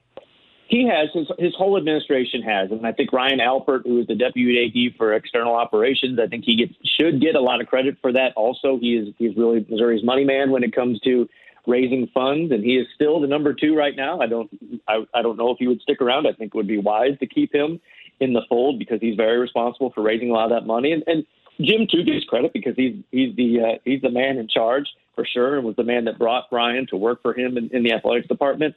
They have done a good job of raising money, but that's just part of the job description, being an SEC AD. So a lot of the things that have happened under Jim's watch and under everybody's watch at Missouri, when you elect to go into the SEC, and Gary Pinkel warned everybody about this over a decade ago, you don't get extra credit just for doing the job. This is what you have to do to be relevant and to survive in the SEC. And I think Jim did. He deserves credit. He's done a nice job of getting the facilities that the coaches want and using the resources that Missouri has to, stay afloat in this conference. Dave, when I'm reading your piece and just everything you just mentioned about the SEC, I see things like this new athletic director needs to be a visionary that helps Mizzou achieve exceptional success in the SEC. You have a quote that says they're looking for the next great leader who will position Mizzou as a force in the SEC. Is there a goal or a certain designation that they're looking for within the SEC, or is it just kind of one of those, it when you see it? Because I wonder if the monetary part of Jim Sterk's job, which we just said he did a great job with, isn't enough. What is then the end goal? Yeah, I think it's finding ways to capitalize on all the things that are happening right now in college sports and not just standing pat and letting them happen. You know, the name, image, likeness issue is something that is happening to athletics departments in this country right now, and especially in the SEC. But how are you going to get involved in this? How are you going to make this work for you? Really get engaged in the process and turn it into something that helps you as far as recruiting, you know, your next wave of athletes.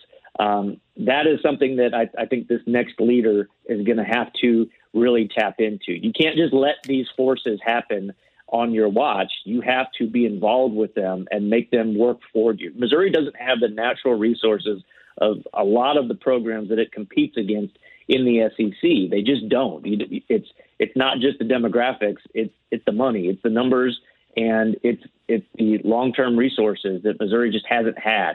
And you've got to find ways to not just spend the money wisely, but really get on board with a lot of these changes that are happening across college sports. And not to say that Jim wasn't doing that or couldn't do that, but you know, the people that make the decisions, they want to see somebody in that spot that can really, really take advantage of everything that's going on in college sports right now. Dave Matter, a lot of speculation on social media that this is a reaction to Oklahoma and Texas moving to the SEC. My expectation would be that this Stirk situation was probably in the works. Not that Mizzou didn't know about it, but the Stirk situation, it would appear to me to be independent of Texas and Oklahoma moving to the conference. Would you read it that way? Well, I think Texas and Oklahoma moving to the conference just adds to the urgency that Missouri feels to really have a bold, dynamic leader in place there. So I don't think it's a reaction to it, but I do think that reflects the situation that Missouri is in right now. It's going to be harder to compete. It's going to be harder to win championships than to stay relevant in a league that is adding two brand name, you know, superpower type programs. Let's face it also too. Missouri has been on par with what Texas has been for the last decade in terms of just wins and losses. Oklahoma's in another stratosphere success-wise, but just adding two programs like that very well could be on Missouri's schedule every year just makes this job harder, but also that opens up opportunities. You have the chance now to play those teams on your schedule. You have the chance to capitalize on those opportunities in front of you. And I think it just kind of adds another layer to how challenging this AD job is and how underscores, you know, just how badly they want somebody in position there that can really, you know, take Mizzou to the next step. Dave, one last thing from me. Has what Eli Drinkwitz has done in terms of recruiting and having the good season last year under the circumstances given him enough clout in the president's office and with the board of curators that they'll go to him and ask for his input about a new AD? Yeah, I don't think he's going to be in the dark on this one. He is somebody that I know that the board of curators, or at least a segment of the board of curators, really stands behind, and they were the ones who went to bat for him when it was time to get this indoor facility that he said that he wanted before they even hired him. This is, you know, they went to him way back in December of 19 when it was time to look for a head coach and said, what are some things that you want? And he said, well, I want an indoor practice facility at Missouri if you're going to hire me. And they made that happen pretty quickly. Yeah, he is going to, I wouldn't say he's going to be pulling the trigger here or making the decision or making the hire, but he's not going to find out with a press release or a tweet. I think he'll be kept in play here on whatever that decision ends up being. Hey, Dave, you always do fantastic work covering Mizzou. Nobody is as tied in as you, and we always love getting you on the show when things like this happen. Thanks so much for the time. We appreciate it, and have a great day. Thanks, guys. See you. Dave Matter, you can read his great work at stltoday.com. You should get a subscription. You can sign up online, and, of course, you can always pick up a newspaper, too. I love that Mizzou really wants to go for it and push themselves to be on a certain tier in the SEC. And what Dave said about being proactive and not reactive, that's what you're going to need. When I think of dynamic and I think of the SEC, of course you think of winning, but to be a program that's at the forefront of all of these changes and not just waiting for them to happen is going to be crucial if you want to compete in the SEC. At Mizzou, whoever did make this move, they appear to have an understanding of what this undertaking entails. And it's very difficult. In fact, I would say it's nearly impossible to reach a consistent top 10 level if you haven't been there for 30, 40, 50, 100 years. When you look at Alabama, they were great with Bear Bryant back in the 50s. When you look at Clemson, they won championships in the 70s and were good before that. Ohio State has been good forever. Notre Dame has been good forever. A&M has been good for the better part of the last half century. Oklahoma has been good forever. Florida has been good ever since Spurrier got there. So we're talking the 80s, the 90s, the 2000s. So we're talking 40 years for Florida. Cincinnati has made their way in mid-major, certainly. Georgia's been good forever. Iowa State, Matt Campbell has made some inroads there. But are they a consistent title contender? Absolutely not. So what I'm saying is when you look at the Blue Bloods, it's hard to really get into that realm of the Blue Bloods. But at least Mizzou is trying. You have to give them credit for that. Absolutely. It's hard to do. That's Michelle. I'm Randy. Coming up on 101 ESPN, how do the Cardinal current outfielders stack up against the guys that we talk about every week and guys the Cardinals had but didn't need and now are killing it for other teams? How do the current guys stack up with them? That's next on 101 ESPN. We're right back to the Carricker and Smallman podcast on 101 ESPN.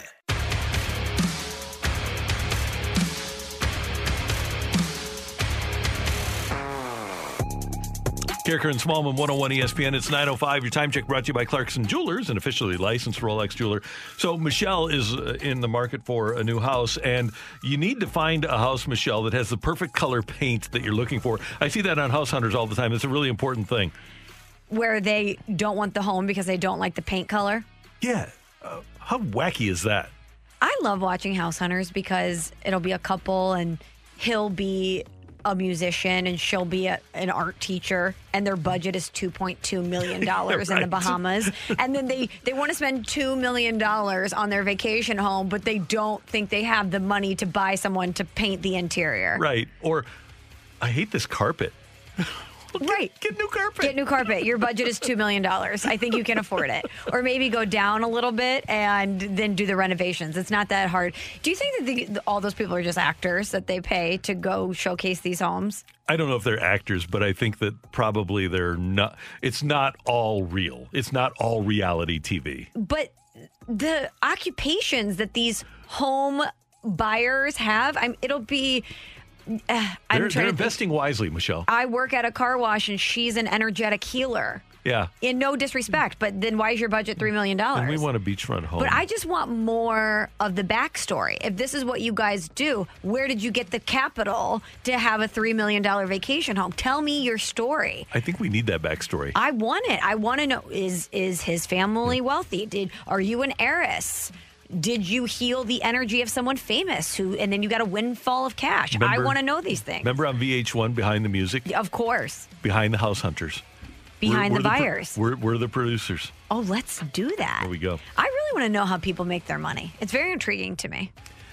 We know how Harrison Bader and Tyler O'Neill are going to make their money by hitting baseballs. Yeah, that's right. Or sensational catches in center field and left field. We have, rather ad nauseum, but it's been fun, complained about the Cardinals having Randy Arozarena and having him depart, having Adolis Garcia and having him depart, having Randall Grichuk and Tommy Pham and having them depart. Mm-hmm. But, Michelle, it's interesting now to look at the numbers and see where Bader, O'Neill, and Carlson stack up with the guys that the Cardinals got rid of.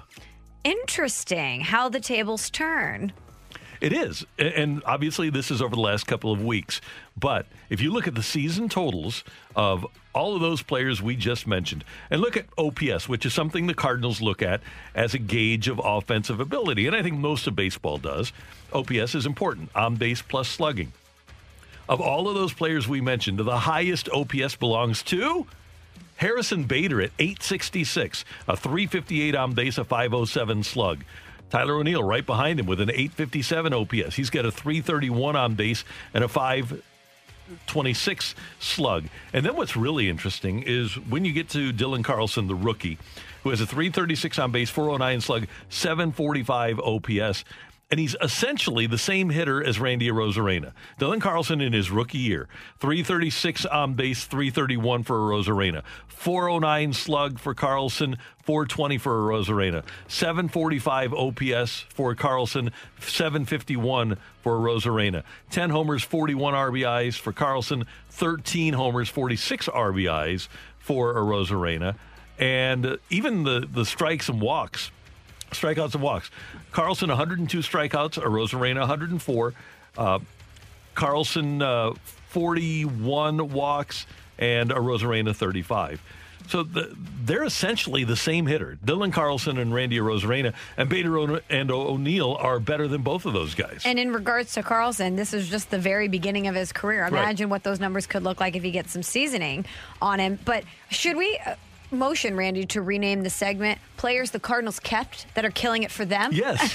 Yeah, we'll have to do that every week. Because if we are going to talk about Randy Arozarena, Tommy Pham, all of these other players that the Cardinals did move on from when they're doing well, we do then need to give them credit when Bader, O'Neill, and Carlson are succeeding. And Adolis Garcia, who did have a great first half, he wound up making the All-Star team, but since the second half started, Garcia has not been what he was in the first half. Now, Randal Grichuk is a really nice player, and I think he'd be a good guy to have. The Cardinals desperately need a fourth outfielder. Yes. Which is what the Blue Jays' plan for Grichuk was when they signed George Springer.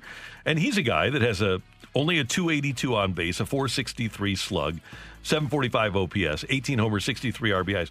He's perfectly served as a fourth outfielder. But our point here is that what the Cardinals need now is not a starting outfielder. They need a fourth outfielder. And how good does it feel to say that? Because how many years did we talk about the outfield carousel and not really know who was going to be the guys when the music stopped? Well, and go back just over the years. I remember the opening day of 2017 when they had Grichuk, Fowler, and Piscotty, and I thought, man, this group's going to be here for 4 or 5 years. And I don't think they even lasted 2. No. And this young group, hopefully, will be able to keep things together. The other guy that we regret the Cardinals losing, and it would have been nice to have him for the last couple of years, is Tommy Pham, who's doing a great job as a leadoff hitter for the Padres, hitting .373, although they kind of traded for his replacement as a leadoff hitter in Adam Frazier. Mm-hmm. He's got a 792 OPS, 11 homers, 35 RBIs, and he struck out 82 times, but he has walked 55, which is more than any of these guys.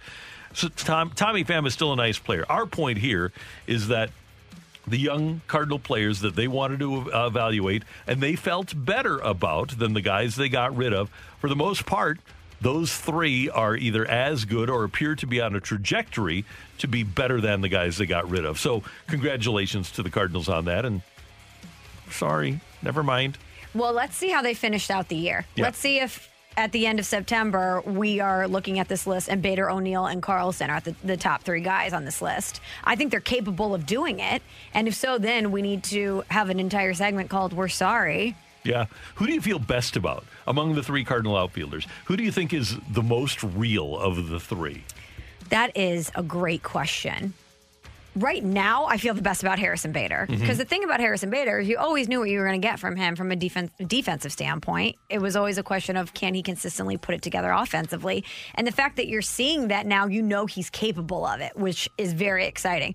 But I would think if I'm looking at a player for the future, you have to feel like Dylan Carlson is someone that can emerge into a great player for the Cardinals that they'll have for a long time. Yeah, I'm with you. I don't think that what we're seeing from Harrison Bader in the second half is a fluke. But that being said, the guy I feel best about for the long term, heck, he's only 21 years old, is Dylan Carlson, who, as we mentioned, is essentially the same player as Randy Arozarena. And Arozarena last year, in his rookie year, did better. But right now that people have a line on him in terms of watching tape and knowing what he does, knowing what his tendencies are, I think it's really interesting to look at those 2 and say, wow, Dylan Carlson doing as much as Randy Arozarena is. So does that mean that when the Cardinals, at some point in his career, get into the postseason, that he's going to be the hottest baseball player walking the face of the earth? Because that's what Randy Arozarena was. Yeah. And a switch hitter. Yeah, he's going to hit like 20 home runs during the postseason. Good. Looking forward to that. I mentioned that I want to give you these numbers just because I did mention that Adolis Garcia struggling in the second half after making the All-Star team in the first half. Michelle, he's got a batting average of 125 and an OPS. His OPS, Adolis Garcia's second half OPS, is 301. Whoa. Yeah, no homers and no RBIs in the second half. He's kind of scuffling. We love sports because there's so much emotion tied to it, and it's fun to react one way or another in the immediacy of a move, or when a player goes on a hot streak like a Randy Rosarena or a Garcia, for us to be upset about it because the Cardinals had them at one point. But it's really unfair to do that because you have to look at the long play. Yeah. You have to think, how is this going to work out in the long run? And if Bader, O'Neill, and Carlson end up working out for the Cardinals and Matthew Liberatore emerges into a force for them, A-plus Cardinals, right? And we might think, Twitter keyboard warriors might think that they're smarter about baseball than John Mozeliak. I'm telling you, you aren't. I'm not. Michelle, you're not. What? If you're a Twitter warrior, you aren't. I'm sorry to tell you this, but John Mozeliak is better at that job than you are, and we are. And if you don't think he is, he did get you Nolan Arenado. He did. Just for comparison's sake. And Paul Goldschmidt. Yeah, he's done pretty well with that kind of stuff. Gotten some good guys. Second half, Harrison Bader, 457 average, 513 on base, 714 slug, 1.227 OPS. All right. That is today's big thing on 101 ESPN. Coming up, stick around for You're Killing Me, Smalls, with Carricker and Smallman on 101 ESPN. We're right back to the Carricker and Smallman podcast on 101 ESPN. You're Killing Me, Smalls, coming up momentarily, but we've got tickets for you. 101 ESPN with your chance to win a 4-pack of tickets to next Tuesday night's Budweiser Bash for the Cards Braves on August 3rd. And we're going to give those tickets away in just a moment. But you need to know that next Tuesday's Budweiser Bash features an exclusive Bo Hart bobblehead. The winner must be 21 and over. Tickets courtesy of Budweiser and 101 ESPN. Get all the details for next Tuesday night's Budweiser Bash at cardinals.com/promotions. All right, your chance to win. And it's going to be texter number 53. Okay. 1953, when the Cardinals were purchased by Anheuser-Busch, what did they want to change the name of Sportsman's Park to? What was the name of what became Busch Stadium going to be? But baseball wouldn't let August Busch do it. So give us that. Be texter number 53 with the right answer, and you will be headed to the Budweiser Bash next Tuesday. I heard some emphasis in there. Just saying. You're killing me, Smalls. Randy, we need to kick off this segment with some big, and I mean big, breaking news.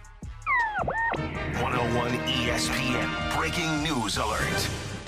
Aaron Rodgers has reported to camp. They have it down to the minute. Rob Demovsky, 8:28 a.m. Central Time on Tuesday, July 27th. Aaron Rodgers entered the facilities at Lambeau Field. 8:28 a.m. It's a big story, and we needed to know that it was 8:28 a.m. because this will go down in the history books, what time Aaron Rodgers arrived at camp. I bet we don't have what time Tom Brady arrived at camp for the Bucs, and he happened to win the Super Bowl. But Aaron Rodgers arrives in Green Bay, and we know the time because he is a Packer quarterback. Now, I will say this. In the article on ESPN.com, Rob Demovsky has it as 8:28 a.m. We have TVs in the studio, and up on SportsCenter earlier, they had 8:31 a.m. So there's two different times being floated out there. I would like the accurate time. Was it 8:28 or was it 8:31? What time did Aaron Rodgers' first toe land on the premises in Green Bay? That's the time I want. He was walking slowly. We saw the video from the jet copter. Yeah, had a great little half-up man bun hairstyle going on. He was walking so slowly, Michelle, that I'm guessing that he could have gotten out of his black Suburban at 8:28 and walked through the door at Lambeau Field at 8:31. Interesting. Well, he is there, and this comes after the news that we got last night from Adam Schefter that reported that there's an end to this big saga during the offseason, and Adam Schefter said that there's going to be an agreement between Rodgers and the Packers. Clearly, him reporting, it seems like that has come to fruition, but it includes several concessions to Aaron Rodgers, including a void of the final year of his contract in 2023 that essentially sets up a possible trade for after this season, so that makes this year, 2021, as he posted on his Instagram story, the possible last dance for Rodgers and Green Bay. Did you say a possible trade? Possible trade. Packers win. Why? Because of the word possible? Yeah, they still hold all the cards here. And they get another year to develop Jordan Love or find out whether or not Jordan Love can play. And they get another good year out of Aaron Rodgers.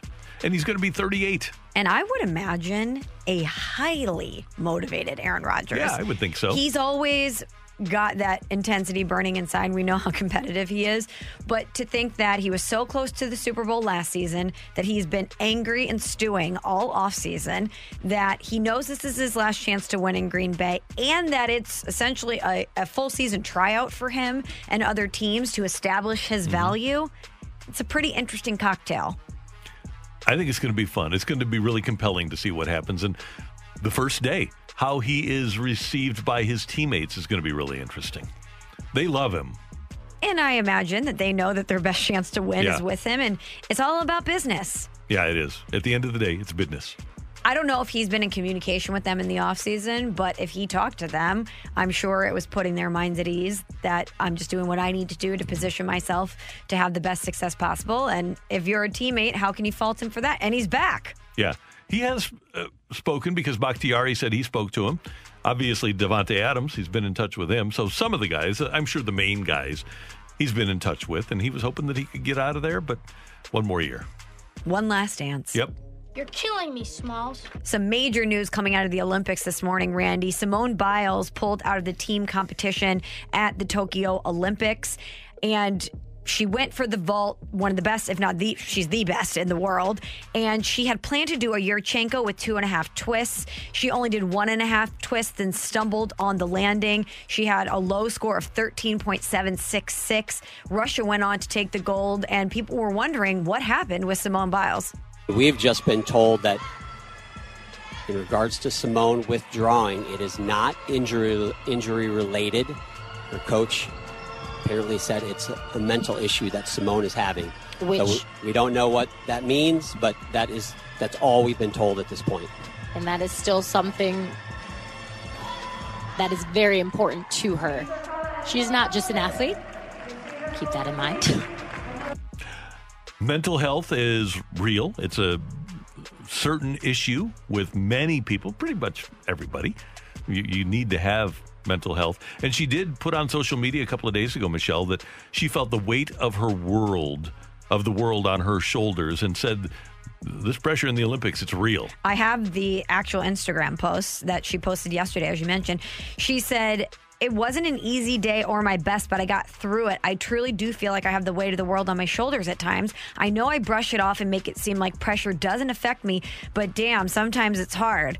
The Olympics is no joke, but I'm happy my family was able to be with me virtually. They mean the world to me."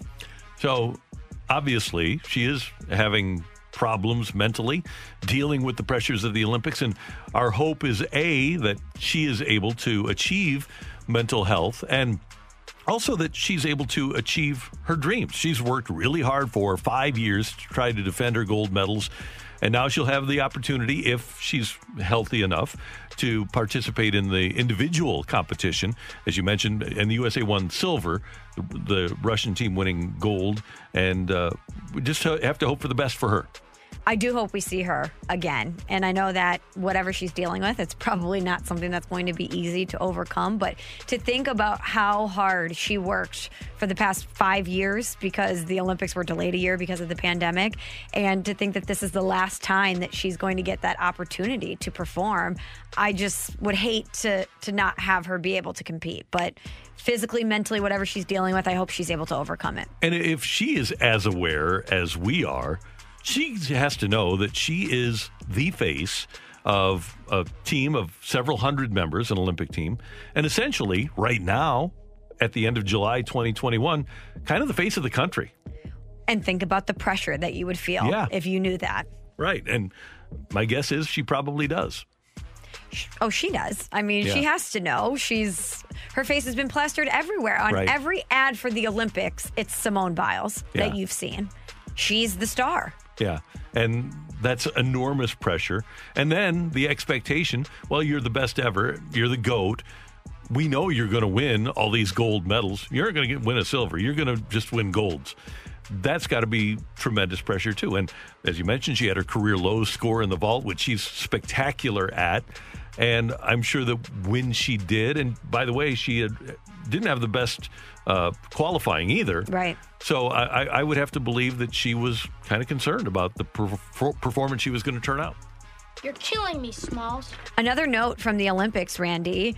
For only the second time since 1992, China did not win the gold in table tennis. They are no way a force, a dynasty. Think about that. For only the second time since 92, they didn't win. Japan actually snapped China's decades-long run of dominance. They won Monday in the mixed double final. And before this loss, China had been more dominant in table tennis than really any country in any event, even the USA in basketball. They had won 28 of 32 table tennis gold medals since the sport's 1988 entry into the Olympics. That's phenomenal. Now, I want to go back because can you imagine how you can play mixed doubles table tennis and not run into each other? No. You have to have such spatial awareness. Yeah, right. Unbelievable. Yeah.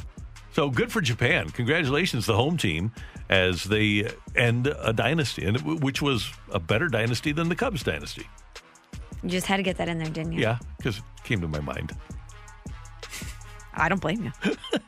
You're killing me, Smalls. Well, speaking of that, there are a lot of reports about one of the members of that Cubs dynasty and a surprise member, and Anthony Rizzo, and that he might actually get moved before the trade deadline as well.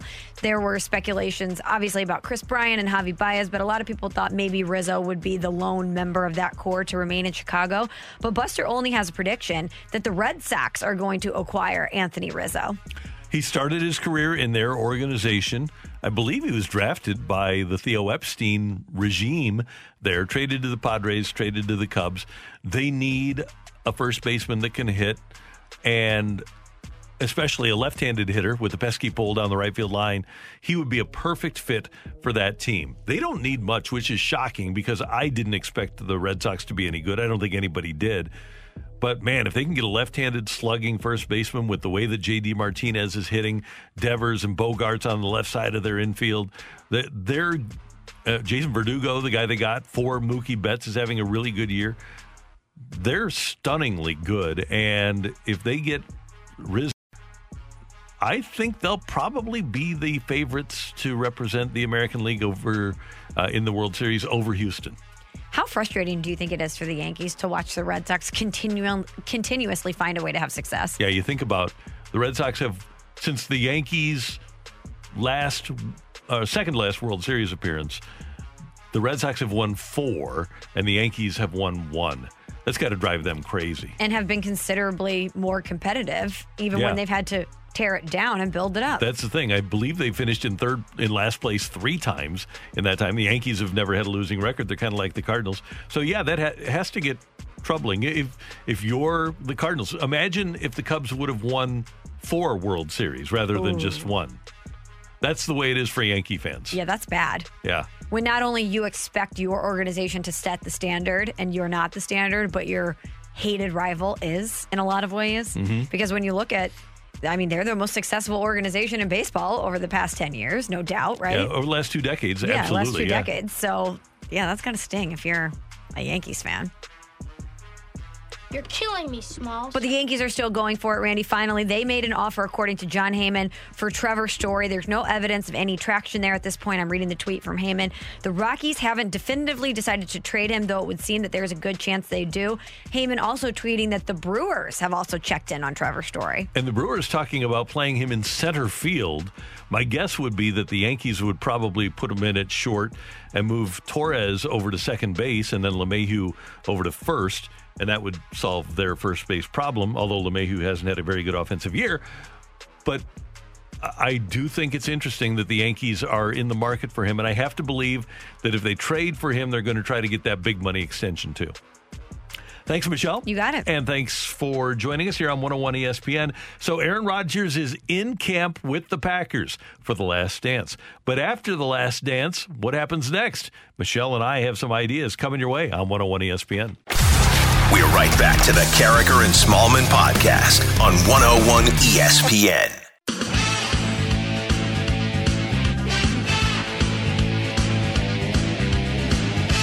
Aaron Rodgers in camp with the Packers, but we are presuming this is perhaps the last dance for him with Green Bay. Maybe, maybe not. And Michelle and I are going to give our top 3 destinations. Michelle, tell me if you agree with this before we get to our top 3 destinations. Okay. Okay, so here's the teams that I have in as possibilities. If Tom Brady retires the entire NFC South, I could see the Panthers. They were interested this offseason. Falcons, definitely, with Matt Ryan's age. The Bucks and... who am I leaving out in that division? Oh, the Saints. The Saints. Possibilities. In the NFC East, Washington can use a quarterback. Philly could use a quarterback. Giants. Dallas doesn't. And then the Packers would not trade him to the NFC North. And you look at the NFC West with Wilson, Stafford, Kyler Murray, and then the Trey Lance selection by San Francisco. Nobody in the West or North is getting him. So we've got 7 possibilities in the NFC. In the AFC, I've got the Dolphins, our Dolphins, as a possibility. Love that. I've got the Steelers as a possibility. I've got the Texans as a possibility, although he probably wouldn't want to go there. Broncos and Raiders. Baltimore, Cleveland, Cincinnati are set. The Patriots won't give him that power. They wouldn't let Tom Brady have that power. The Jets and Bills are set with quarterbacks. The Colts and Jags appear to be set financially with quarterbacks and with a top pick in the draft. And then the Chiefs and Chargers are set as well. So I've got a total of 12 teams that are possibilities. You agree? I agree, and I'll take it a step further. I think there's only maybe 4 or 5 teams in the league that shouldn't be in on Aaron Rodgers because they're so solidified at their quarterback position. Obviously, the Chiefs aren't going to be in the mix. Mm-hmm. Seattle, if Russell Wilson is still happy, not in the mix. I would imagine the Jaguars are out because of Trevor Lawrence. Who else would you throw in there? But any other team that has even a slight question mark at quarterback, I would imagine would at least pick up the phone and inquire about Aaron Rodgers. But you have to be pretty close, too. You don't want to have a 39-year-old for a rebuilding team. Right? Right. So, like the Jets. I think the Jets will probably stick with Zach Wilson rather than make a move for. But don't you think they should at least call Aaron Rodgers? Yeah, they should make the call. Shoot your shot. Yeah, but he's not going to be interested, but I'd at least try. Exactly. All right, so we have each picked our 3 possible destinations. Number 1. Randy, when I look at teams that have a big-time question mark at quarterback and that Aaron Rodgers would be a great fit for, I really circle one team, and that's the New Orleans Saints. When Drew Brees decided to retire, I think a lot of people wondered, will it be Jameis Winston or will it be Taysom Hill? And both options aren't that great. No disrespect. I know that Sean Payton believes that Taysom Hill can be a winning quarterback, and they believe that they can extract the best out of Jameis Winston. But we know that he's turnover prone. We know who Jameis Winston is at this point. And when I think about leaving Green Bay, he's going to want to win, and he's going to want to win in a place that matters, like it matters in Green Bay. And why not go play for someone like Sean Payton, who has the pedigree, and win in a place like New Orleans? When you win in New Orleans, it's unlike winning anywhere else. And I think he would be a great fit in New Orleans. That's a great call, Michelle. My number 1 is our Miami Dolphins. You know, Tua struggled last year, said he didn't know the offense, which is built to win right now. If Tua doesn't lead Miami to the Super Bowl, and he probably will, they are a team with a young quarterback and tons of draft capital to make the move for Rodgers. The other thing about Miami is that Rodgers could get the power that he wants and the climate that he desires. He wants to be able to run the offense, and they've got a new offensive coordinator in Miami. They've got weapons galore, and they're willing to spend to go get him more. So my number 1 for Aaron Rodgers after this season is our Miami Dolphins. Wouldn't that be beautiful? Be great. Now, number 12, I think, is retired, so he'd have to wear a different number. That's okay. But imagine how great he would look in aqua and orange. Fabulous. Ooh. And can you imagine the celebrities that would show up at the games? They would go down to Miami to party. They would show up to see Aaron Rodgers. It would be a spectacle. I'd love it. Dan Marino on the sidelines, right? Every time. Number 2. Isn't J-Lo a part owner, Randy? I think so. Right. And Serena and Venus? It would be amazing. Number 2 on my list is a team that had been linked to Aaron Rodgers a lot this offseason, and that's the Denver Broncos. Again, question marks at quarterback with Teddy Bridgewater and Drew Lock. And I think, barring a massive upgraded season from Drew Lock, I think the question marks will still remain for the quarterback position in Denver. I don't know if Aaron Rodgers is good enough to take Denver to that Super Bowl caliber level. But I imagine if they think they have a shot at him, they're going to go all in, and we'll see subsequent moves be made. But this is a place that Aaron Rodgers has been interested in going to. When the list of teams that he was allegedly interested in leaked, Denver was right there at the top. So I don't know why John Elway and the Broncos wouldn't be all in on Aaron Rodgers next season. Makes all the sense in the world. They have a great defense. They have a coaching staff and an ownership and a leadership that's willing to give a guy like Aaron Rodgers power. And so, yeah, I think they make, and they'll probably have a need at the end of the season. They make a lot of sense. Like my number 2, which is the Washington football team. They have a spectacular young defense, and what better way to sell gear with your new logo than by doing it with Aaron Rodgers? They are going to need a quarterback. They have Ryan Fitzpatrick and Battlehawks legend Taylor Heineke right now. Owner Dan Snyder has backed off his meddling the last few years, but after his suspension is over, he won't be able to resist trading for Rodgers and putting him in charge of the personnel and of the offense. That one makes all the sense in the world. And by the way, if Rodgers does care about money, he can get more there than any place else. Washington football team. I would not like him to land there.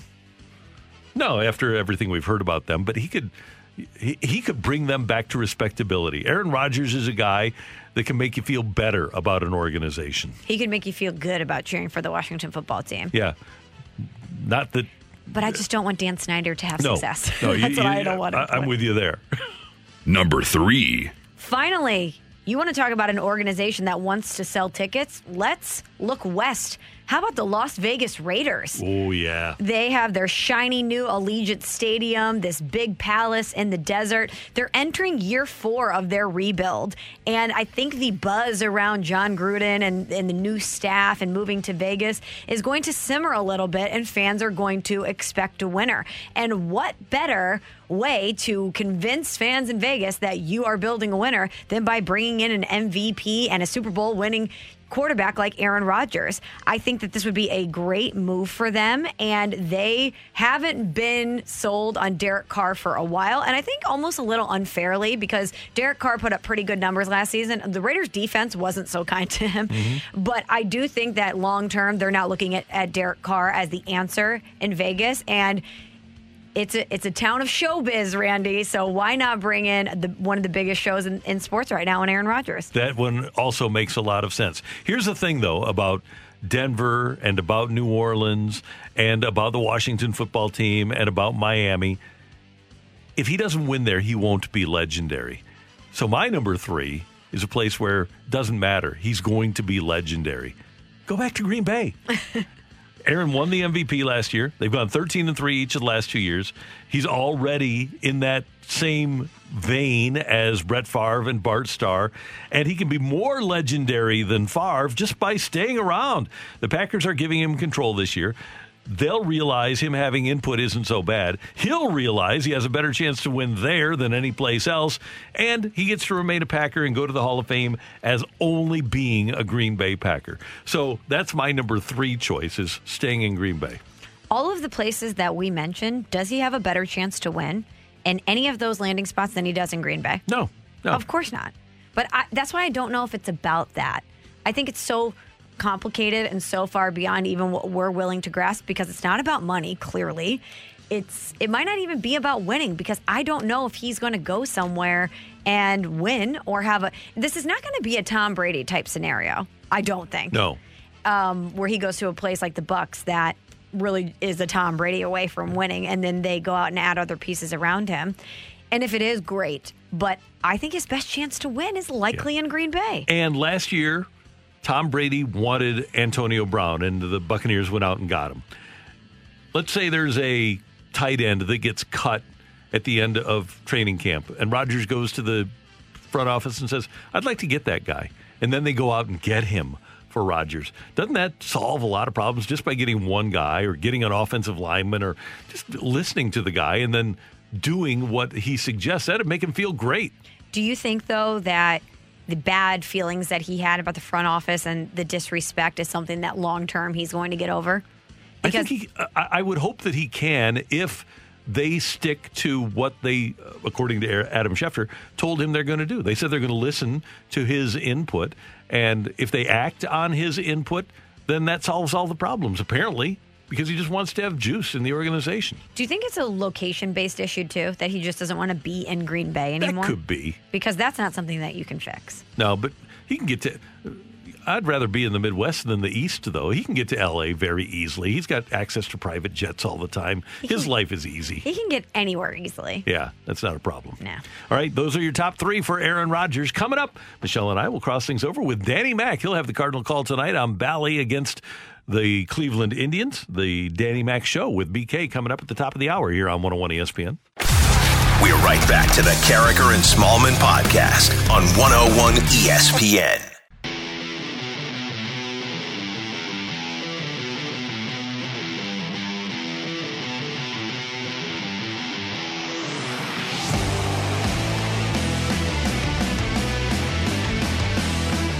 Danny Mac is here, getting ready for the Dan McLaughlin Show. I've already done that. I've gotten ready for it. I am ready to rock and roll. Good. I like to hear it. Leads right into Cleveland. BK is like... It went right over your head. Yeah. Rock and Roll Hall of Fame. In Cleveland. Yeah, got it. Cleveland rocks. Yes, sir. Rock and Roll Hall of Fame's cool. I love it. It is cool. Yeah. It is awesome. Yeah. I saw U2 is one of my favorite bands. I love all kinds of music. And they had a whole, when I was there, it was maybe 6 years ago, 5-6 years ago, and they had a whole display on U2, like with lyrics on napkins and things of that nature, which is kind of cool to see. Anyway, I just loved it. It was neat. Isn't it amazing how lyrics come about, whether it's on napkins or I remember watching a thing on Coldplay, how they write it on the piano. They paint it white and write lyrics on the piano. It's amazing the creative process and how things get built. Billy Joel used to keep a notepad next to his bed because he would dream songs. Wow. And wake up in the middle of the night. And so if he would wake up in the morning, he couldn't remember them, obviously. So he would just wake up from his dream and make sure that he wrote down the genesis of the song. One of my favorite things now with, certainly it's on satellite radio, and Billy Joel had a station for a while, and it comes off and on, but he will do concerts in which you can ask him about the genesis of a song, and then he just sits behind the piano and explains it. And I just, it's unbelievable to hear the creativity of these people and how talented they are, but it's one of my favorite things to listen to. Things that I could never even dream of, writing a song, let alone having it be so natural that it's just part of your being, that songs just come to you. That's pretty amazing. So talented. And you know what's really interesting is that, like, if you listen to what Glenn Frey and Don Henley did with the Eagles,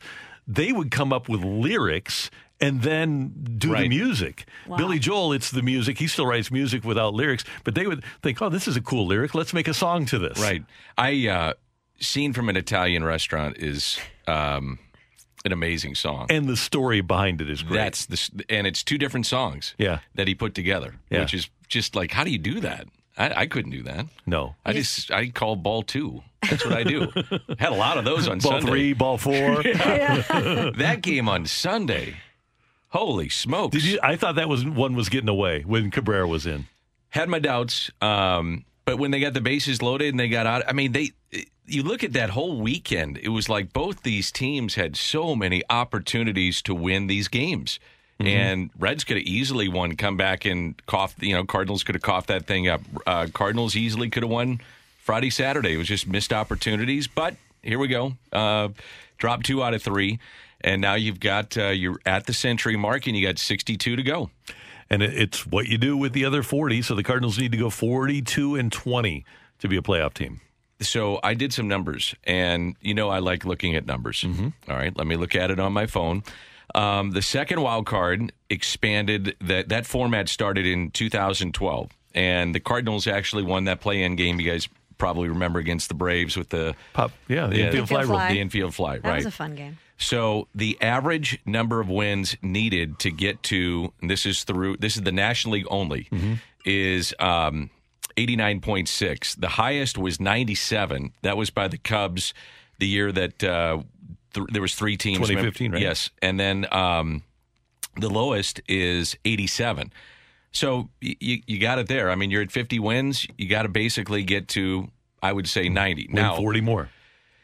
The way I also look at it, though, and this is how baseball works, is the Brewers have a really tough stretch of games coming up. And if you can get, let's say, pull within 5 or 6, and then you have all those games head-to-head, that's another way to look at it, too, is that then you got to win those games. But generally speaking, you got to get to around 89, 90 wins to get in. And I think a lot of it, Dan, is going to depend on when Flaherty is back for the Cardinals. And Michaelis. You just can't, as much as we like what Woodford and Oviedo might become and what LeBlanc. Hey, he deserves all the credit in the world, right? He for what he's things done. Down, right? Yeah. But you can't count on him to be a guy that's part of a team that's winning 2 out of every three games. And that's what you're going to have to do. Yeah. You're talking about winning 2 out of 3 or 3 out of 4. You can't really be splitting series. You got to start making a run. Now, the other thing I like is that you have, after the game tomorrow, you've got a 10-game homestand, and they played well at home, and it's against some lesser teams. I mean, the Pirates are now a lesser team, even though they took 3 or 4 of you, but they just traded Frazier. Right. You don't know what the Cubs are going to look like in the second half, or at least the final 2 months here. And what they do with Baez and Rizzo and Bryant and these guys. And now they traded Chaffin this morning. They just traded him to, I think it was the Angels. So, teams look different once you get through this trade deadline, and we'll see how they play out. We'll break it down with BK coming up. We're looking forward to that. All right. And I understand you guys are going to Canton next Friday, right? 1 week from Friday, yes. That's awesome. That'll be great. We're going to go talk to Isaac and DV and Torrey Holt and a bunch of Jay Zygmunt is going to be up there. I was going to ask you, are you hearing about even the non-big names, non-superstar players that were here in St. Louis that are going to go? I mean, Isaac was beloved by everybody. It's unbelievable, the list of names that are going to be there. That's awesome. Yeah, it's going to be great. I'm jealous. I wish I could be there. And with a you guys. lot of Greatest Show on Turf fans are going to be there, too. I was going to ask you that, too. Are you hearing that busloads are going, flying? Yep. What are you hearing? Yeah. A lot of St. Louis people? A lot of people are going to make it up there for awesome. us. What might be, we hope Torrey makes it, but, hey, there's a good chance this could be our last NFL moment. You never know. Yeah. So, I mean, that's hard to believe. NFL moment. Wow. Yeah. Savor it. Yeah. Absolutely. I do think, by the way, Torrey's going to get in. I do, too. It may take a little bit, but I think he's going to get in. Yep. Great job today by our producer engineer, Emily Butcher. Thank you. Thank you. Michelle, great work as always. Thanks, Randy. See you tomorrow. And we appreciate you tuning in, texting in, being a part of the show. For all of us until tomorrow morning at 7. Have a great day, St. Louis. You've been listening to the Carricker and Smallman podcast, powered by I Promise. Here's the lowdown on lowering bad cholesterol from Leqvio. Lowering bad cholesterol is hard, but you could do hard. You lived through 5 fad diets, 11 sleep training nights, 9 mediocre middle school recitals, 1 heart attack. And with Leqvio, you can lower your bad cholesterol and keep it low with 2 doses a year after 2 starter doses. Prescription Leqvio and Glycerin is given by a doctor for people with known heart disease on a statin with diet who need more help lowering bad cholesterol. Common side effects are injection site reaction, joint pain, urinary tract infection, diarrhea, chest cold, pain in legs or arms, and shortness of breath. Results may vary. Learn more at Leqvio.com or call 1-833-537-8462. Ask your doctor about Leqvio. That's Leqvio. Lower, longer, Leqvio. Let me guess. Unknown caller? You could reduce the number of unwanted calls and emails with online privacy protection. The latest innovation from Discover. We'll help regularly remove your personal info, like your name and address, from 10 popular people search websites that could sell your data. And we'll do it for free. Activate in the Discover app. See terms and learn more at discover.com/online privacy protection.